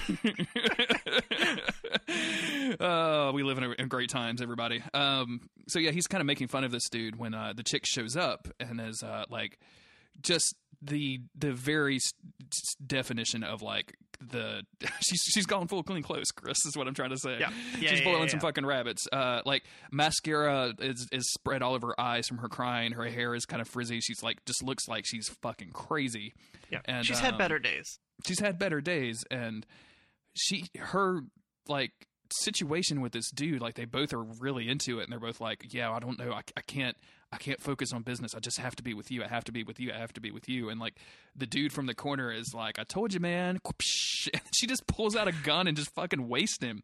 Yeah. And it's really chilling, like just to have her like just casually just kill this dude, like in a way that Supernatural kind of doesn't do a lot. Right. It's dark. It's very dark. And I was even gonna say like, oh, they could like that guy could be fine, but he's not. He's definitely not. Like she shot him straight through the heart. Yeah. And you know, it's people are really just digging deep, and they're going all in on this stuff. They're going all in, and they decide to basically do a little murder-suicide pact with one another because they cannot bear to be apart from one another, so they have to be together in death, which is kind of freaky and crazy. Mm-hmm. And then we meet what I think is the star of the show. Sam and Dean go back to the morgue and meet the morgue guy, who is just super just great so, dude. He's so just like jovial. I don't know if I wrote his name down. I forgot to write his name down. I might put it in the show notes. He hasn't really been on anything, unfortunately, but yeah, he's just like super jovial and is like, hey, you know, welcome back, officer. I think it's Officer Marley, because I think he's called Dean is pretending to be Bob Marley for some reason. Yep. But just like tosses Dean the keys and is like, hey, and remember, refrigerate after opening. Like, yeah. Jesus Christ. I like this dude a whole lot. I don't know why. He charmed me. Yeah. So right before they go in there, there's a scene of Sam and Dean walking down the hallway in the morgue, and Sam gets a sudden like freak out. He sees this guy walking by with a briefcase, and it goes into full on like heartbeat tunnel vision, where you literally hear the heartbeat. Just like I couldn't quite remember if this is exactly what it was, but all I could think of was demon blood. Like that's what happened to Sam when he was getting all jacked up on demon blood. And he's staring at this dude, and he's kind of having a little bit of a freak out. And Dean's like, "Yo, I'm a dude. What's going on?" "Oh, nothing. I'm fine." And even Sam doesn't really know what's happening. But then they go into the morgue, and that's that. Mm-hmm. They meet the friendly doctor, and the doctor leaving Sam and Dean the opportunity to like kind of pore over these human remains. And sure enough, Sam finds a clue. On each of their hearts is a little Enochian symbol, and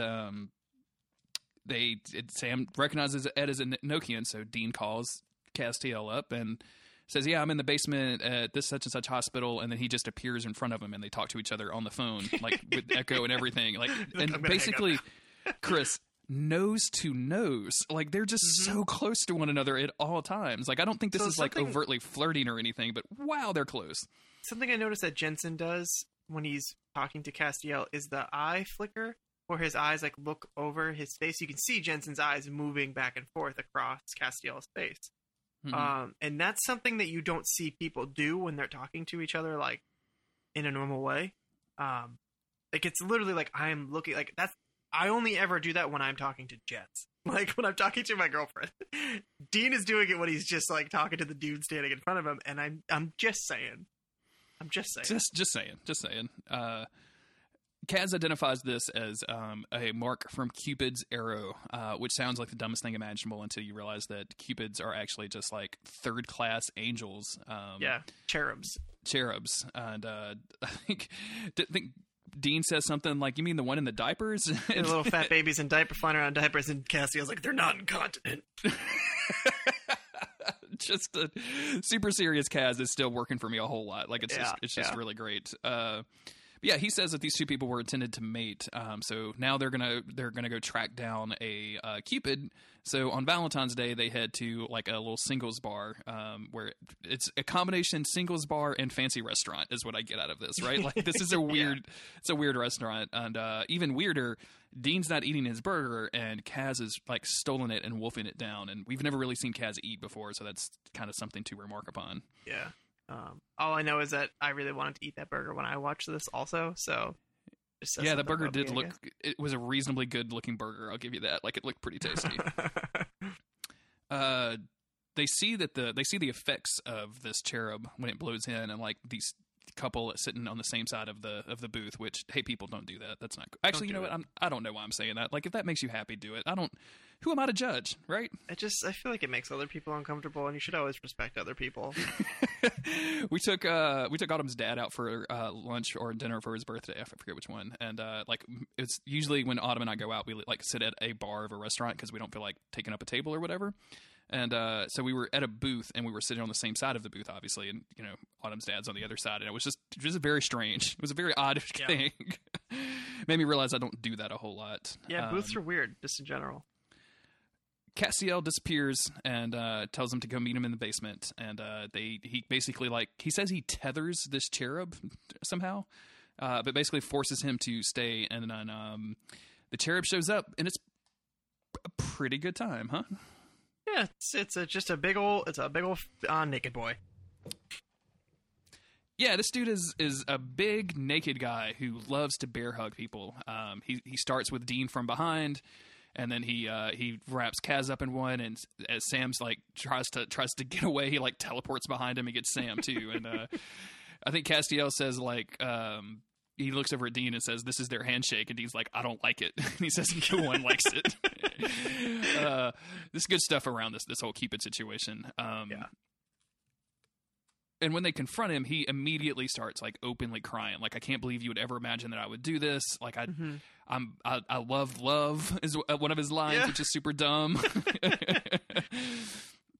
The other interesting thing when they finally send like Castiel over to comfort him, right, which is super strange. And but we learn that like their whole thing is to make sure that they get these orders from heaven about who should hook up, and like it's very important that they do this. And one of the most important assignments was the union of John and Mary Winchester, which is probably the quickest we've ever gone to a full retcon in Right. Supernatural history. Like this last episode, Michael, the Archangel, went out of his way to talk about like what kind of chance in the world it was for John and Mary to meet and to fall in love, and for all these things to happen to bring Dean and Sam into the world, and how that was God's plan. Like that was, it was destiny. And now we hear that like, no, heaven actually has been actively like genetically breeding humans for their own good. Destiny is just a dude in a diaper, apparently.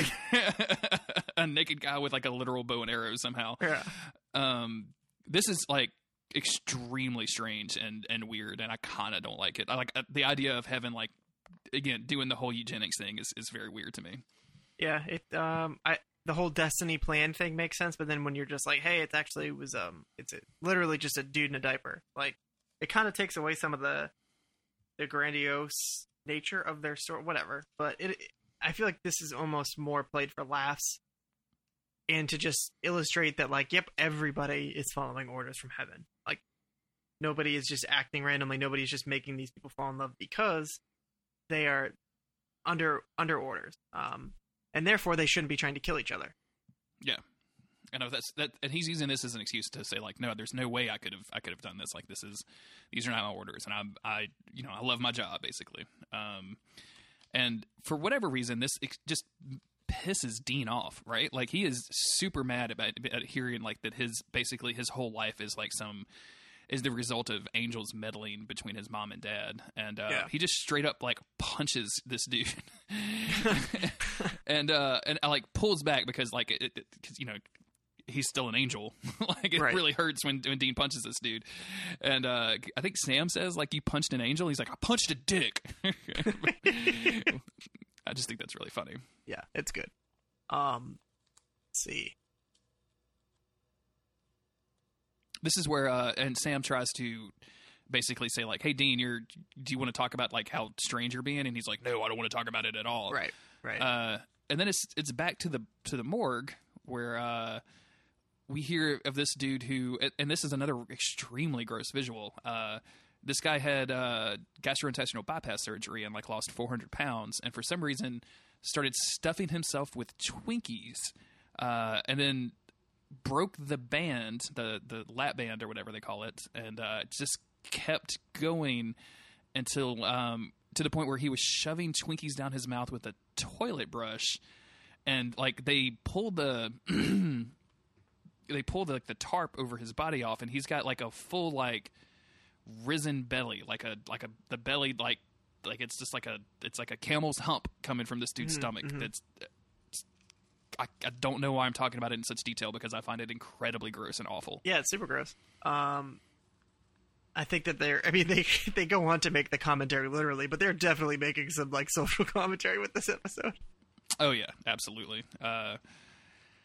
Yeah, this is just bad. Like, obviously, like, something weird is going on in this neighborhood. Sam leaves and like tells Dean about what's going on, and then kind of smells the same dude out, right? Like the guy that they saw leaving the morgue the first time, and gets the drop on him, and it turns out to be a demon. Yeah, and basically just like beats up this demon, makes him leave, and steals his briefcase. Like, Sam just like bullies this poor demon kid, which is and after he cuts him up a couple times with the demon knife, but he isn't able to kill him, and Sam is left there holding the demon knife, which is dripping with demon blood, and he is trying very, very hard to resist the temptation of it, which is not something that we have seen in season 5. We haven't seen it since last season. He's been, I feel like in the episode with War, where he is looking at the knife, where it's actually human blood on it, not demon blood, but he's looking at it kind of like quizzically, like, shouldn't I be having a reaction to this? But he isn't. And since then, he hasn't had any reaction to it. So now the fact that he was so intensely drawn to this man, I mean, when he corners him, he says, "I could smell you. Like, I know you're a demon." The fact that he can smell this guy's blood, it's like he has this heightened sense suddenly.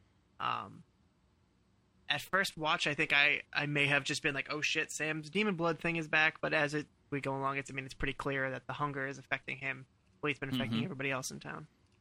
Which is I like this as a subtle effect, because if our good friend the episode synopsis hadn't spoiled it for us, like trying to figure out what's going on in this town and trying to figure out why, you know, Dean is not hungry, Castiel is hungry, and then Sam is like all of a sudden back to his demon blizzy addiction, would be kind of creepy and weird, but that going into it now, kind of knowing the end result, it still makes it good. Like, this is a way better than what War did. Like, Famine's impact on this town, I think, is really interesting and cool. Yeah.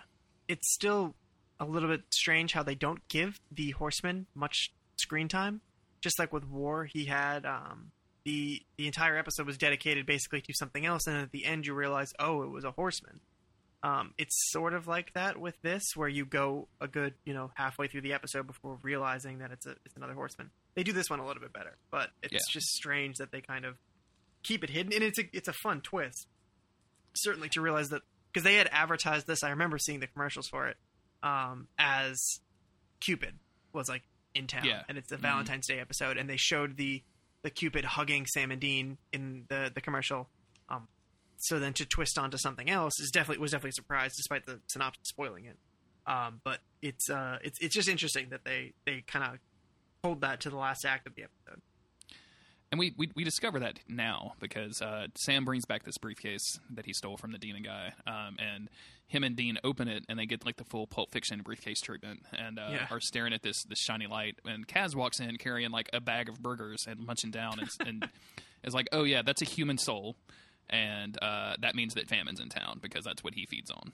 And like the idea of, they're going to get to some goofy stuff with souls in later seasons, but the idea that the human soul is like this physical thing and that can be put into a briefcase and like walked around town is just like beyond a lot of stuff, is just kind of ridiculous and dumb to me. Yeah.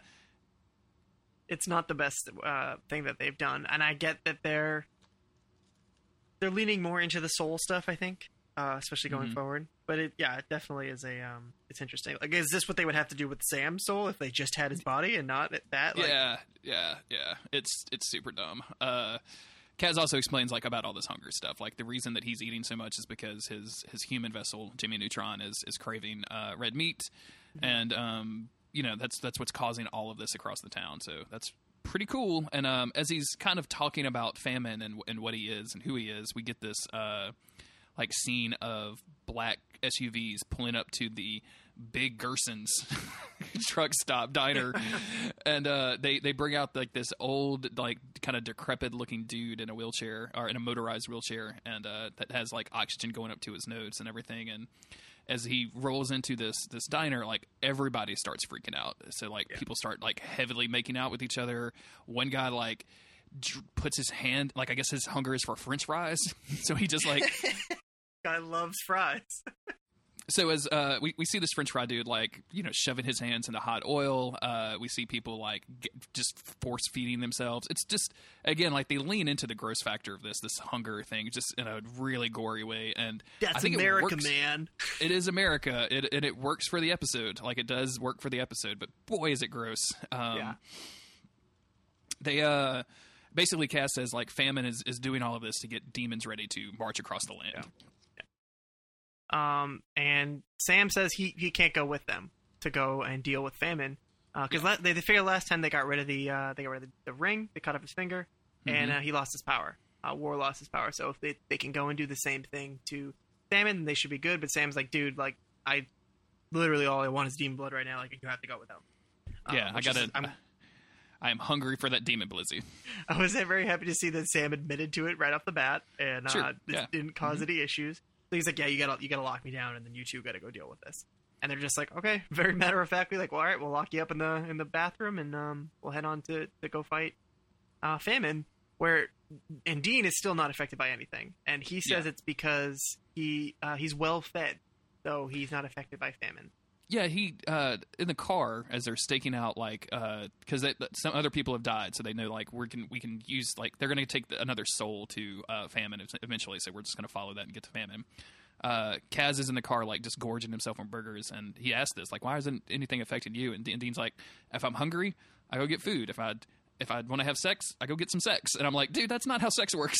Like that's a weird thing to say about sex. But yeah, he says, like, you know, I'm not hungry. I'm well fed, so nothing's affecting me, which is kind of gross and creepy, but also like kind of fits with Dean in general, like with the character that they've come up with so far. We do get this cool scene with famine where the demon that lost the briefcase shows up and says like, oh hey, like the Winchesters are here. And Famine's like, great, that's good. Where's my lunch? We'll go deal with that after I eat. I think he even says after I have a snack or something. And of course, this dude has lost the briefcase. So Famine just straight up rips his demon soul out of the vessel and just opens his mouth, unhinges his mouth, and like just sucks the demon soul down. Yeah, which is impressive for being like the least gross thing on this episode. That's true. Yeah, so Dean and Kaz show up to this diner to take on famine. Meanwhile, at the hotel room, as you probably expected, like some demons show up to Sam.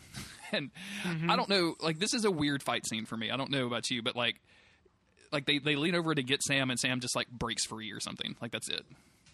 I think they get him out of it, and then he just like fights off because they want to take him. They don't want to kill him. But he obviously fights away from them. I think they were gonna like do some damage to him. Somebody says something dramatic. But yeah, he's able to stick one of them in the neck with a piece of broken glass and just starts drinking her, because you know how Sam loves to drink people. I do. That's a known fact. And then just suddenly his demon powers are back, and he's able to blast away the other demon fellow with his psychic powers. Mm-hmm. And he's back. You know that's bad news. It is. It's bad news. It's not great. Meanwhile, Dean and Kaz are walking into this diner and kind of seeing the aftermath of all these people gorging themselves on whatever their vice of choice is. And like Kaz, I think they actually send Kaz in first. Like the idea of being Kaz is going to jump in, slice the ring off, and then jump right back out. And of course that doesn't work. And Dean walks in solo. That's what happens. And then sees Kaz. Dean waits for like a minute, and then he's like, "Yeah, screw this, I'm going in." Yeah, that's not working. And Dean finds Kaz like on the ground just gorging himself with raw meat, which is also incredibly gross. And not the first time we've seen people gorge themselves on raw meat in Supernatural. No. It's a weird thing. The Rougarou always gorging itself. Oh man, that Rougarou loves to gorge. Yeah, so Dean meets Famine. Yeah. And Famine has some interesting takes on Dean Winchester here. Because long story short, he's saying, you know, you're not hungry because you're already dead inside. you don't have any desire, because that's Famine's thing, is pulling out not just literal hunger for food, but a hunger that he says comes from the soul. It's not just the body saying, hey, feed me, I'm hungry. It is the soul hungering for something more. And I like that touch, where even, Sam, I don't think he has necessarily a hunger for demon blood. He has a hunger for power. And that, manifests itself through, I need to have demon blood. Castiel, I guess, is just a literal hunger, which I think is part of that, is probably a hunger to be human, to be more like Dean and Sam, mostly Dean, probably. Well, it's a question of does Jimmy Neutron's soul still exist in that vessel? Like, obviously it has to. So, like, if it's that is being affected more than actually Castiel is, if it's just Jimmy Novak, I don't know, Neutron, whatever his name is. And then Dean, he's just like, there's nothing in you. You're dead inside. Like, you're all, like, I can't do anything to you because there's nothing you want, nothing you desire. And I think that this has kind of become a new thing for Dean. We didn't see this early in the episode or early in the season, but it is a gradual wearing down of Dean. Even with last episode, him declaring the whole team free will thing, he's still just like, it's just depression. That's really like the best way to put it. Everything that Dean has been through has just left him so barren of real emotion and real feeling. It's just like he's resisting destiny, but it's basically he's still just like following a plan. Like, he doesn't have any stake in it. He doesn't care. He's just moving forward because that's the only thing that Dean knows how to do. Dean doesn't even know how to stand still, but that's basically what he's doing on the inside, just standing still. He doesn't have the lust for power, for women, for food, for drink. He doesn't have the quest for revenge that he did in seasons 1 and 2 when he was going after Yellow Eyes. He doesn't have anything anymore. He's just so worn out by everything that's happened that Famine can't do a thing to him. And in a turn, I actually wrote down some of Famine's dialogue. He tells Dean that number one, he tells Dean that nothing will fill up his deep dark hole, which I'm assuming somewhere is gift in an appropriate fashion. But he also says, I can see how broken you are, how defeated you feel, but you just keep fighting. You keep going through the motions because on the inside you're already dead. And basically, like, Dean doesn't hunger for anything, so he's just going to keep going. Like, he's just the only thing he knows is to keep fighting. So he's just going to keep doing that because he doesn't want anything else. Which is poor Dean, man. Like, I mean, the dude has been through a lot. Like, leave that dude a good soul at least. Like, he's helped a lot of people. I mean, he occasionally forgets to kill the things that he's supposed to kill, and he did start the apocalypse. But still, like, a lot of that's not really his fault. Yeah, I think Dean's, he gets a bad rap. He does give a bad rap. Probably not as bad as Sam gets. And speaking of Sam shows up and... he just barges in like, hello, everyone. Yeah, there's big clodhoppers just... He's like a Clydesdale. He's like a fucking Sam the Clydesdale Winchester. He shows up and Famine's really happy to see him and says, hey, like, did you get that snack that I sent you? And specifically tells Sam and another kind of lore bomb that like, he's different. Like, he can continue drinking demon blood and he'll never die from it. Like, he'll just keep getting more and more powerful. And that he wants him to do that so that because Lucifer is going to need that when he takes over his body. He gets juiced up enough, then that's good for Lucifer. And then and throughout all of this, there's been like just some demons hanging out, right? Like just like demons in suits. Like the idea that the demons find like these 5 like identical looking dudes, and then like the Famine just made them go put on suits is so fucking hilarious to me. Like it's just like, okay, everyone go to the suit store and get your vessel a suit that fits. They're all like, what? You brought me out of hell to dress nice and drive you around? I'm already wearing a guy. Why do I have to be wearing a guy wearing a suit? I kind of feel like I already dressed up when I put the guy on, right? Like, that's how that works. I feel like this is something we should have talked about before I joined up with you. You know that I'm a 900-year-old witch that got converted into a demon, right? like I'm not against like a dress code and like playing your chauffeur, but it seems a little weird, Famine. Come on. You're just bringing it up now. I mean, whatever. It's always Casual Friday in hell, so now I feel like I'm really coming out of pocket on these suits. My vessel didn't have any money. I had to kill the guy to be able to get the suit.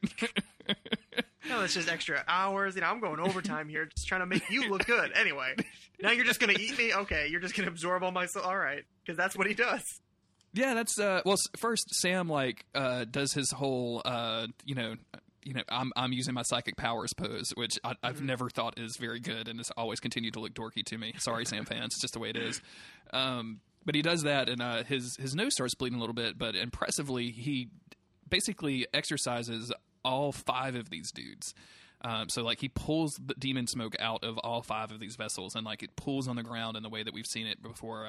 He sends them directly back to hell. Which is like a testament to how like jacked up this dude is, right? Like he's on some demon blizzy at this point. Like he's full on, demon power Sam. Yeah, he's not just because I guess the thing that we kind of we didn't brush over it, but in season 4 he was like drinking from Ruby's arm, or like a little flask. He was having like sips of demon blood. Now I can imagine him just like draining this woman back at the hotel and just getting a little sippy of that blizzy. Is that what you're saying? Yeah, get a little sippy on that blizzy. And then we saw what he did when he drained a woman. That's how he was able to kill Lilith. This is like Lilith killing level Sam. Yeah, he's all jacked up. And of course, like Dean is like they cut to Dean and he has no idea what to do. He's just like, oh shit, this is bad. Not this shit again. Before Sam, even though he's probably like, I don't even care anymore. Oh, dude, God, not again. Now I got to go through all of this again. Before Sam can send these demons back to hell, Famine grabs them and basically just eats all of them at once. And again, not extremely gross compared to the other stuff we've seen in this episode. And it's super weird that he does it and he goes, and it's like, that's very not supernatural at all, No, yeah, he's just sucks them straight into his mouth and it's like, that was good. Yeah. Just for the listener out there, if you didn't watch the episode, he really does do that. Yeah, we're not making that up. I didn't make that up. Sam then approaches Famine and like I guess like in the like I'm going to exercise you kind of pose, and then Famine of course says like, no, that's not going to work. Like I'm not a demon, son. Like I'm a fucking horseman, and Sam says, yeah, I know. Like I was kind of expecting you to eat eat those demons, and he pulls out the demons through that dude's body. Yeah, and I take it back. This is kind of gross. This is also very gross. It's supposed to be like all of the demons the dude ate. Because he pulls out all of the demons through this dude's stomach, who like vomits it all up and it oozes out of his guts. And then he dies. Then that's it. He's defeated. And I think it's Dean runs up and grabs the ring. I think is I don't think he dies, but does he grab the ring? I thought he just took the ring after he died. Oh, I assume maybe I don't know. I guess we'll have to go back and watch. I have no idea. Either way, they have defeated Famine. I didn't really think that they could kill Famine, since that's the only reason I wanted to say that. But I could be wrong. And then we go back to the demon ghost-proof room at Bobby's for Sam to work out his addiction problems, which is it's just sad. And like to make it even worse, Castiel and Dean are standing outside the door, and Castiel's trying to convince Dean like that's not him. That's just the demon Blizzy talking. And yo, Castiel, remember last time we were here and you let him out? Yeah, for real, homie. He really fucked us over in season 4. Just gonna say. And Dean is just sitting there like with a bottle of Jack, just taking some swigs and just being super depressed about everything in his life because that's who Dean is nowadays. It's just like how are we back at the same place that we were at a year ago? Like everything that they've been doing, everything they've been fighting for in season 5. It's just like, oh well, look where we are again. Like what is the point of any of this if this is where we're all going to end up again? If we're just going to repeat these same shitty cycles over and over again. Yeah, it's super sad. And Dean walks outside and kind of looks up at the sky and a way that we've seen him do a couple of times before and just kind of begs, which we've never really seen him do, but just says, please, I really need some help. And that's where the episode ends. Like, that's it. And like, for these 2 episodes to both end on not particularly positive notes, to really feel like they're leaving a lot of stuff that got brought up in the episode unresolved, I think is a testament to what these writers are doing with this season. Like it's like the faith that they have in themselves to not have to have those happy endings, to have those like TV stinger moments at the end is super good. I always like when they don't have to resolve everything in one episode with Supernatural, because it is a TV thing, you need to watch the episode. It needs to follow a formula. The viewer needs to get their enjoyment out of it. Their like hit of dopamine that they get when they watch a happy ending. It really is a thing. It's like a comfort thing. That's why I used to watch Supernatural over and over because it was just like it's a predictable thing. It makes me feel good when I watch it. I know what it's gonna do. So whenever they were able to get outside of that formula, it's always cool because you know that something big is building around it. And I was thinking about writing down what Dean says at the end here because Jensen's performance is really powerful. Just him leaning against the Impala, looking up, like not knowing what to say. And I'm glad that he almost has nothing. It's very, like, he doesn't have a speech. He just has, like, a please, I need help. Like, I don't know what to do. And then the single man tier. They don't overdo it, and that makes it, like, way more powerful, I think.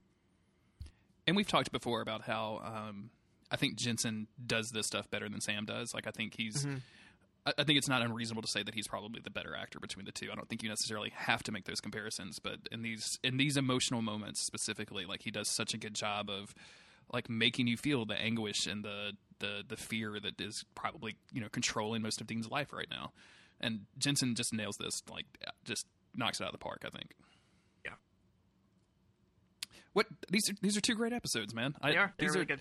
Like, these are, you know, this is some, like, again, like I said at the end of the last episode, like, these are just, like, this fucking supernatural episodes. Like, this is what, like, this is the, if people ask me why do I like Supernatural, like, if you can watch season 5 and not get a lot of value out of it, I would say, like, just don't even bother. But, like, man, I love this stuff so much. It's very good. And they've dealt with another Horseman. We've still got 2 more to go. So we know that there's some heavy stuff coming up soon. Do you have any final thoughts on the episode? No, I'm glad that we're back on track to the apocalypse, which is, you know, not always a good thing. But the last 2 felt like deviations, not bad episodes by any stretch, but they were not the main storyline, it felt like. Mm-hmm. And there are going to be times in the future where I am very happy for Monster of the Week episodes where they just fight, like, you know, a giant spider or something. Which I think is a weird episode, like season 6 or 7, they fight a spider thing. I started to really like those episodes because I didn't care about the meta plot so much. But here I very much do. So I'm always happy when they stick to their guns. Yeah, it's nice to have like, we got some pretty significant lore out of these 2 episodes. Like, the idea that these vessels are that it's not just random people, right? Like, that it's a bloodline, which makes me think of, and we saw a little bit of that when we saw Castiel take over Jimmy Neutron's daughter, Claire. But, like, we didn't really, like, we didn't have confirmation of that. And the idea of Sam and Dean being descended from Cain and Abel is some really fucked up stuff too. Like the ultimate brother problem, Cain and Abel, right? like the very first brother problem. Yes. And I think all of that, like, kind of adds to the scope of the show a little bit. And then, you know, all this stuff with, you know, being classes of angels and cherubs, and the angels, you know, basically controlling human destiny with all of this, I think is super good. And again, like, it's easy to overlook, but like, the stuff that makes this show great isn't just, you know, Jensen and Jared and Misha, but, like, all of the direction, the cinematography. Like, I keep commenting on the music, like the original music. I didn't point it out during the episode, but the original music is effectively used during these episodes. Like, there's some of that fun, like, 2 brothers getting in trouble music at some points during it, and I really like that. 2 brothers getting in trouble. 2 brothers get in trouble. I think that's the name of that track. I need to go find that soundtrack. That should have been the other name for this podcast. 2 brothers. 2 brothers in trouble. Yeah. I just, like, it's just, they're so good, they're so solid that it's, you know, I just enjoy watching them. And I just looked ahead to see what our next 2 episodes we're going to cover are, and those are also 2 kind of big important episodes. There's, you know, we're going to be talking a lot about Bobby, who we haven't seen in a little while, which I'm excited about, and then I don't want to spoil anything for anybody, but Sam and Dean are going to die again, so that's going to be interesting to see how that resolves. So, any last thoughts, or before wrapping up? No, I'm excited, and I feel like that I'm foggy on a lot of these coming up episodes. I think it's because I would watch the season and then I would skip to the end because I like the finale so much that I would just get impatient and be like, yep, well, I've seen it, so I'm skipping towards it. So now I got all this this excitement to, like, actually see what's going to happen next, because I don't really remember it very well. Yeah, I have a hard time when I'm watching these episodes. We've talked about it a lot, but not just continually watching it. I think that's going to be it for me. Like just every time that I would watch season 5, I would just rush to the end, right? Like, I would just be so excited I couldn't stop myself from binging it, and then having to take a break and having to think about these episodes a lot before going to the next ones, because I don't watch too far ahead. Like I try not to do that a lot because it's very confusing. Yeah. Like it gets very confusing very quickly. I think I told you that one time that I tried to watch a season 11 episode because I was just kind of hungry for Supernatural, but I didn't want to get too far ahead of the show, and I was like, what like my brain broke. It was not good. Yeah, it's not easy. So yeah, like, and the other consequence of doing this podcast is that once we get done talking about these two, like I'm so fucking ready to go watch the next two. Like, I'm just super into it. So looking forward to that.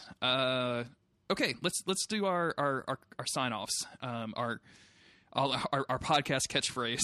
Our brothers in trouble's catchphrase. Our brothers, hey, our brothers are in trouble, and only you can help. Bye. What about two brothers? Two brothers. Yep, that's it. That's good. Thank you everybody for listening. We have a blast doing this show, if you can't tell, and it floors me that people really like to listen to it, and it makes me unbelievably happy that people like it. Shout out to USAopoly for providing us with some cool video games, not video games, board games to play. You can expect to hear probably some more of that from us going forward. Not a lot of it, but we want to talk about it. We like this stuff a lot. Special shout outs to all of our patrons at patreon.com/monsteroftheweek.cool. If you join up there, you can get episodes early. You can get access to cool art. I don't know if we've recorded since your artwork landed, but the postcard that you sent out was dope as hell. So thank you for that, Chris. Mm-hmm. And that's it, I guess. I think that's all. Where are you at on Twitter? I'm at Local Bones on Twitter. I'm at JG Greer. The podcast is MOTWcast, and you can find everything at monsteroftheweek.cool. We'll see you next week, everybody. Bye. Bye.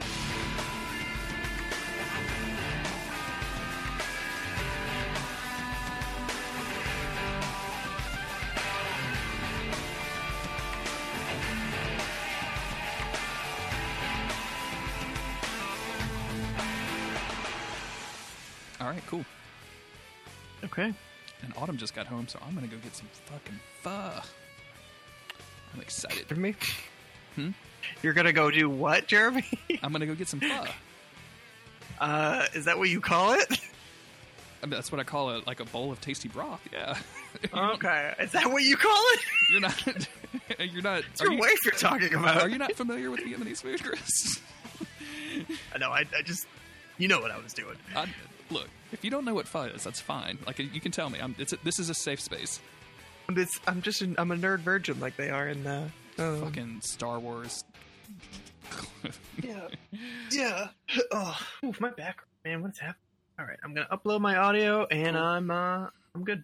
All right. Well, you have a wonderful rest of your vacation, and I'm sure we'll be talking. Yeah, I'll catch you later. Later, man. Bye. What? Some of them I do know. I gotta go grab those trivia cards. I'll be right back. Okay.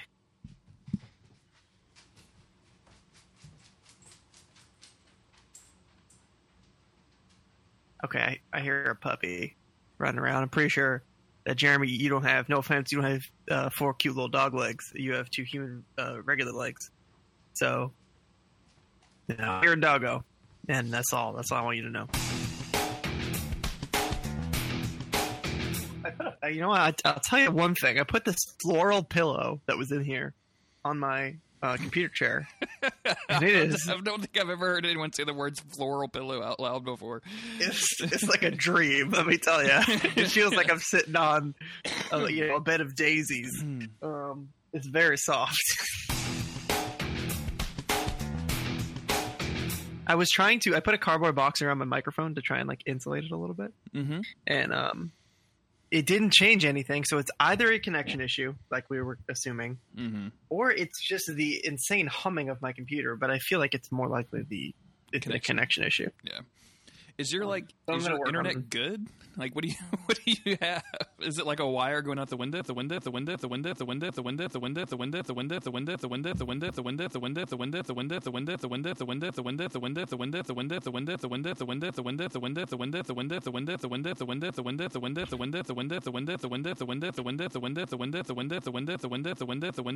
Are you there? Oh, hello? There. Holy shit. My whole computer froze. It just kept going the window, over and over and over again. Hopefully that was recorded. No, I think that this room might not be the greatest internet, but I do have a half decent connection at least. A half decent connection.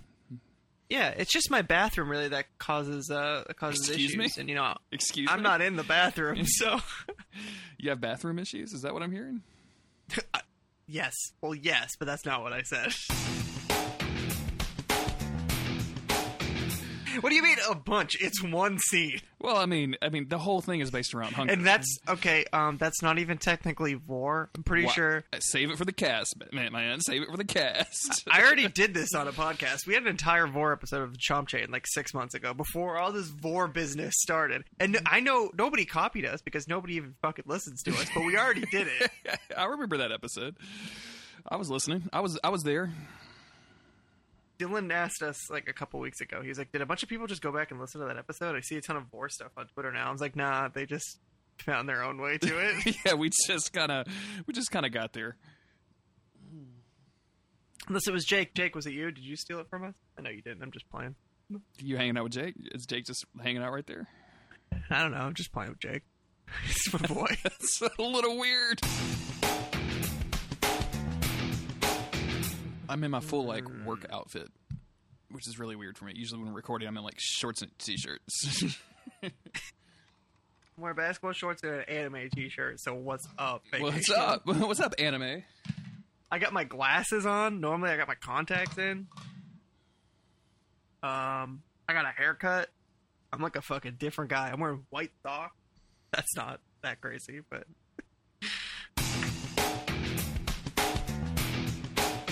Yeah, I don't want to read anything. If you just say, "Oh, that's a spoiler," so we'll and then you can just go down.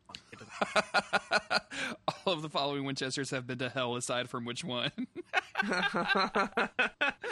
Okay, I honestly don't know the answer to that. This is going to be a lot of fun. Which Winchester has not been to hell? Mary, I guess. Probably, yeah, that's what I would guess. Do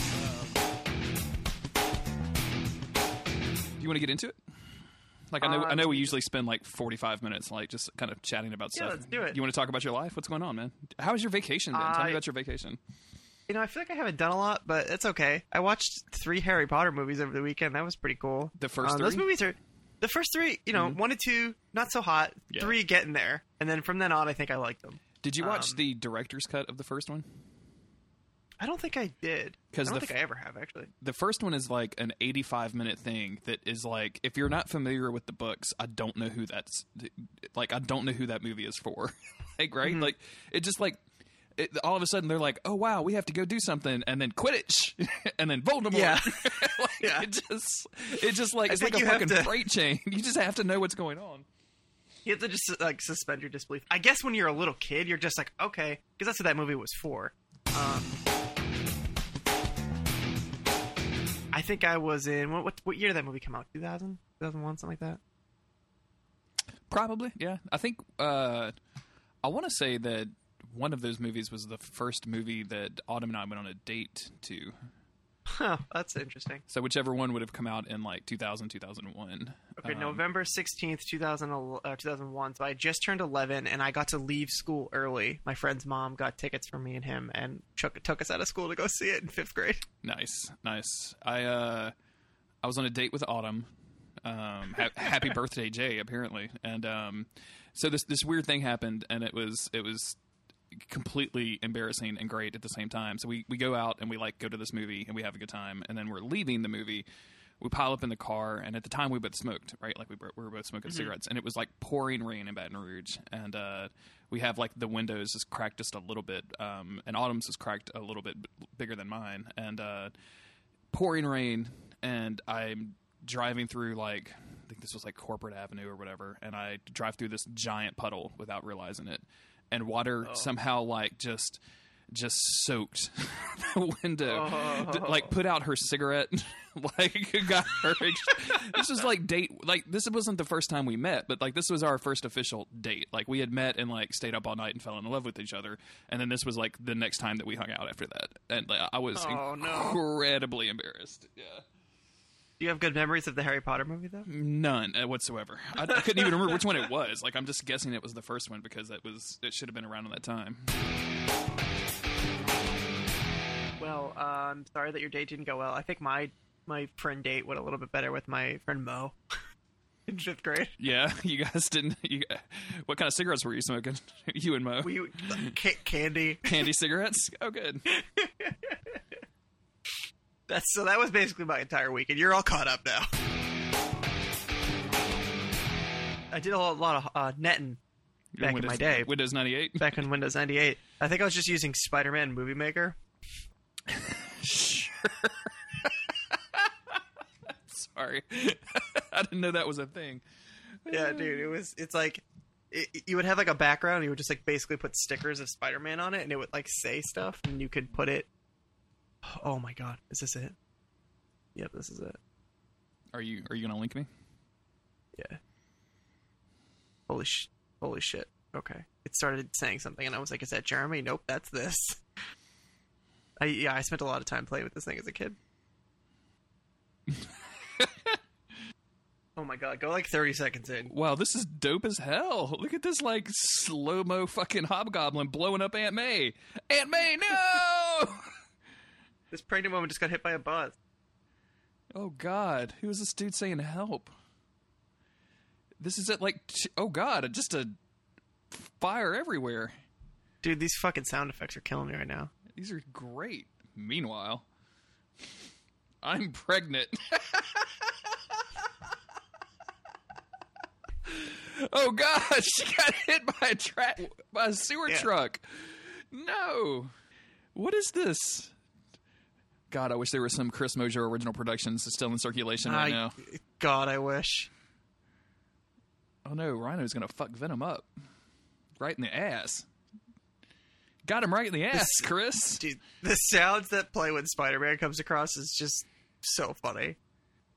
Like how only Spider-Man gets the Rock soundtrack. Yeah. Andrew Garfield does a pretty terrible Spider-Man, in my opinion. I'm just gonna go ahead and say that out loud. Like, when Spider-Man cries more than he punches villains, then you have fucked up your Spider-Man movie. Like, that dude is just. Yeah. And I like Andrew Garfield. Don't get me wrong. I think that dude is a good actor. But like, that whole premise is just like the most ridiculous. Not even the premise. Just like the way the script is just really bad. Like, they just wanted to make a mopey ass like goth Spider-Man or whatever, and I'm not into that. They just wanted teens to be able to relate. That's true. Have you ever seen that like Spider-Man movie note that one of the producers sent from an airplane? No. I don't know how I'm going to find this in Google, but we're going to try. Okay, can I just read this to you? Sure. Hey, Amy. Just a couple of rando thoughts from 35,000 LAX to JFK. A rising trend we see with millennials are the extreme forms of experimental exercises like Tough Mudder, a sort of filthy triathlon, the Color Run, and even things like hot power yoga, veganism, etc. Millennials will often post NBD on their social media after doing it, as in no big deal, also known as the, quote, humble brag. Wondering if Spidey could get into that in some way. He's super athletic, bendy, strong, intense, and it's all NBD to him, of course. EDM is the defining music for millennials. That's electronic dance music. Wondering if there's an EDM angle somewhere with Spidey. His movements are beautiful. Would be awesome with a killer DJ behind it. Snapchat just launched a story functionality, which is a sort of a day in the life of me told in a series of Snapchats that expire after 24 hours. It has a very VIP quality about it, since invitation only. Getting invited into Spidey's Snapchat circle would be huge and very buzzworthy and cool. Also, on American Hustle, I was thinking, and it may be way too late for this, it would be awesome to get all the cool fashion brands to do a huge 70s style collab. Urban Outfitters, Free People, American Apparel, etc. They're sort of leaning 70s already. Macklemore hitting it a bit with thrift.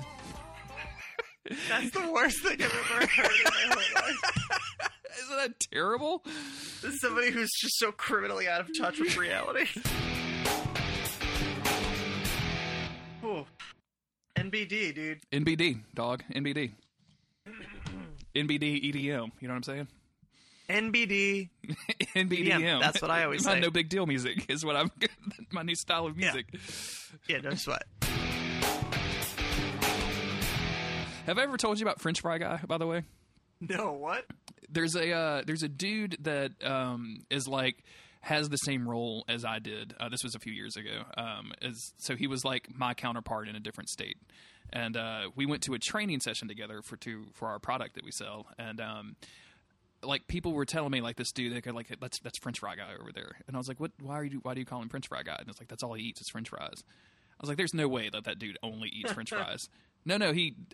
Like we went out to like they took us out to like a fancy steak dinner, and like it's a bunch of like dude bros there, like this is full business, so like everyone's like ha ha ha ha ha and drinking beers, but it's like a full on like nice steak restaurant, and this dude just straight up was like, hey, do you guys have French fries?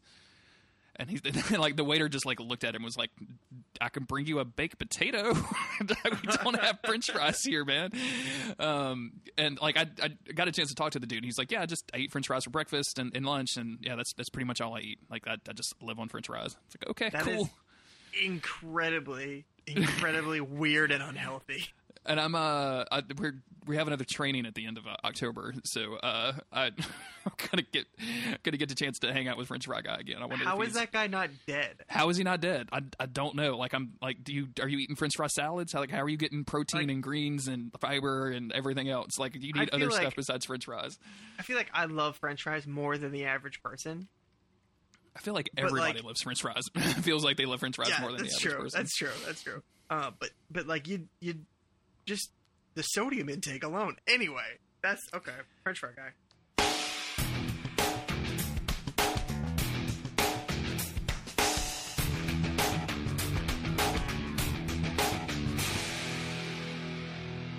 Yep. Good stuff all around. Let's get to the next episode. Cool. And I'm going to go get some water because I'm dying. I'm gonna make some coffee. Oh my god, you on vacation is just crazy to me. It'll take a minute. It won't be long. I'll be back.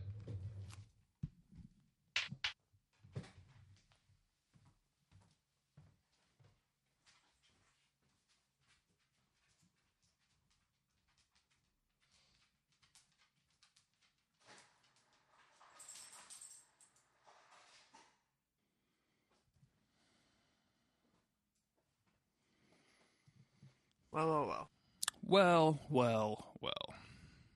Sorry that I won't be able to do any bits now because I was making coffee.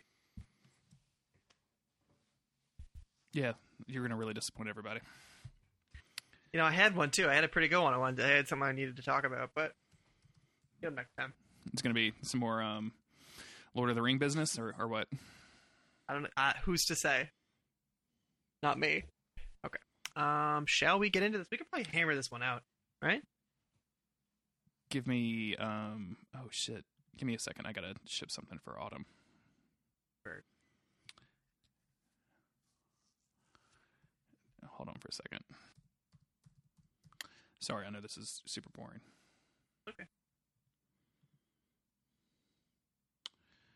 I'm gonna have to go get my credit card too. Shit. Hold on a second.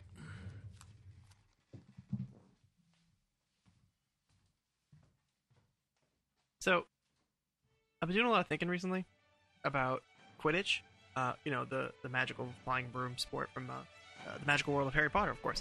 So, you score points. It's like 10 points if you get the quaffle into the fucking, net, whatever it's called.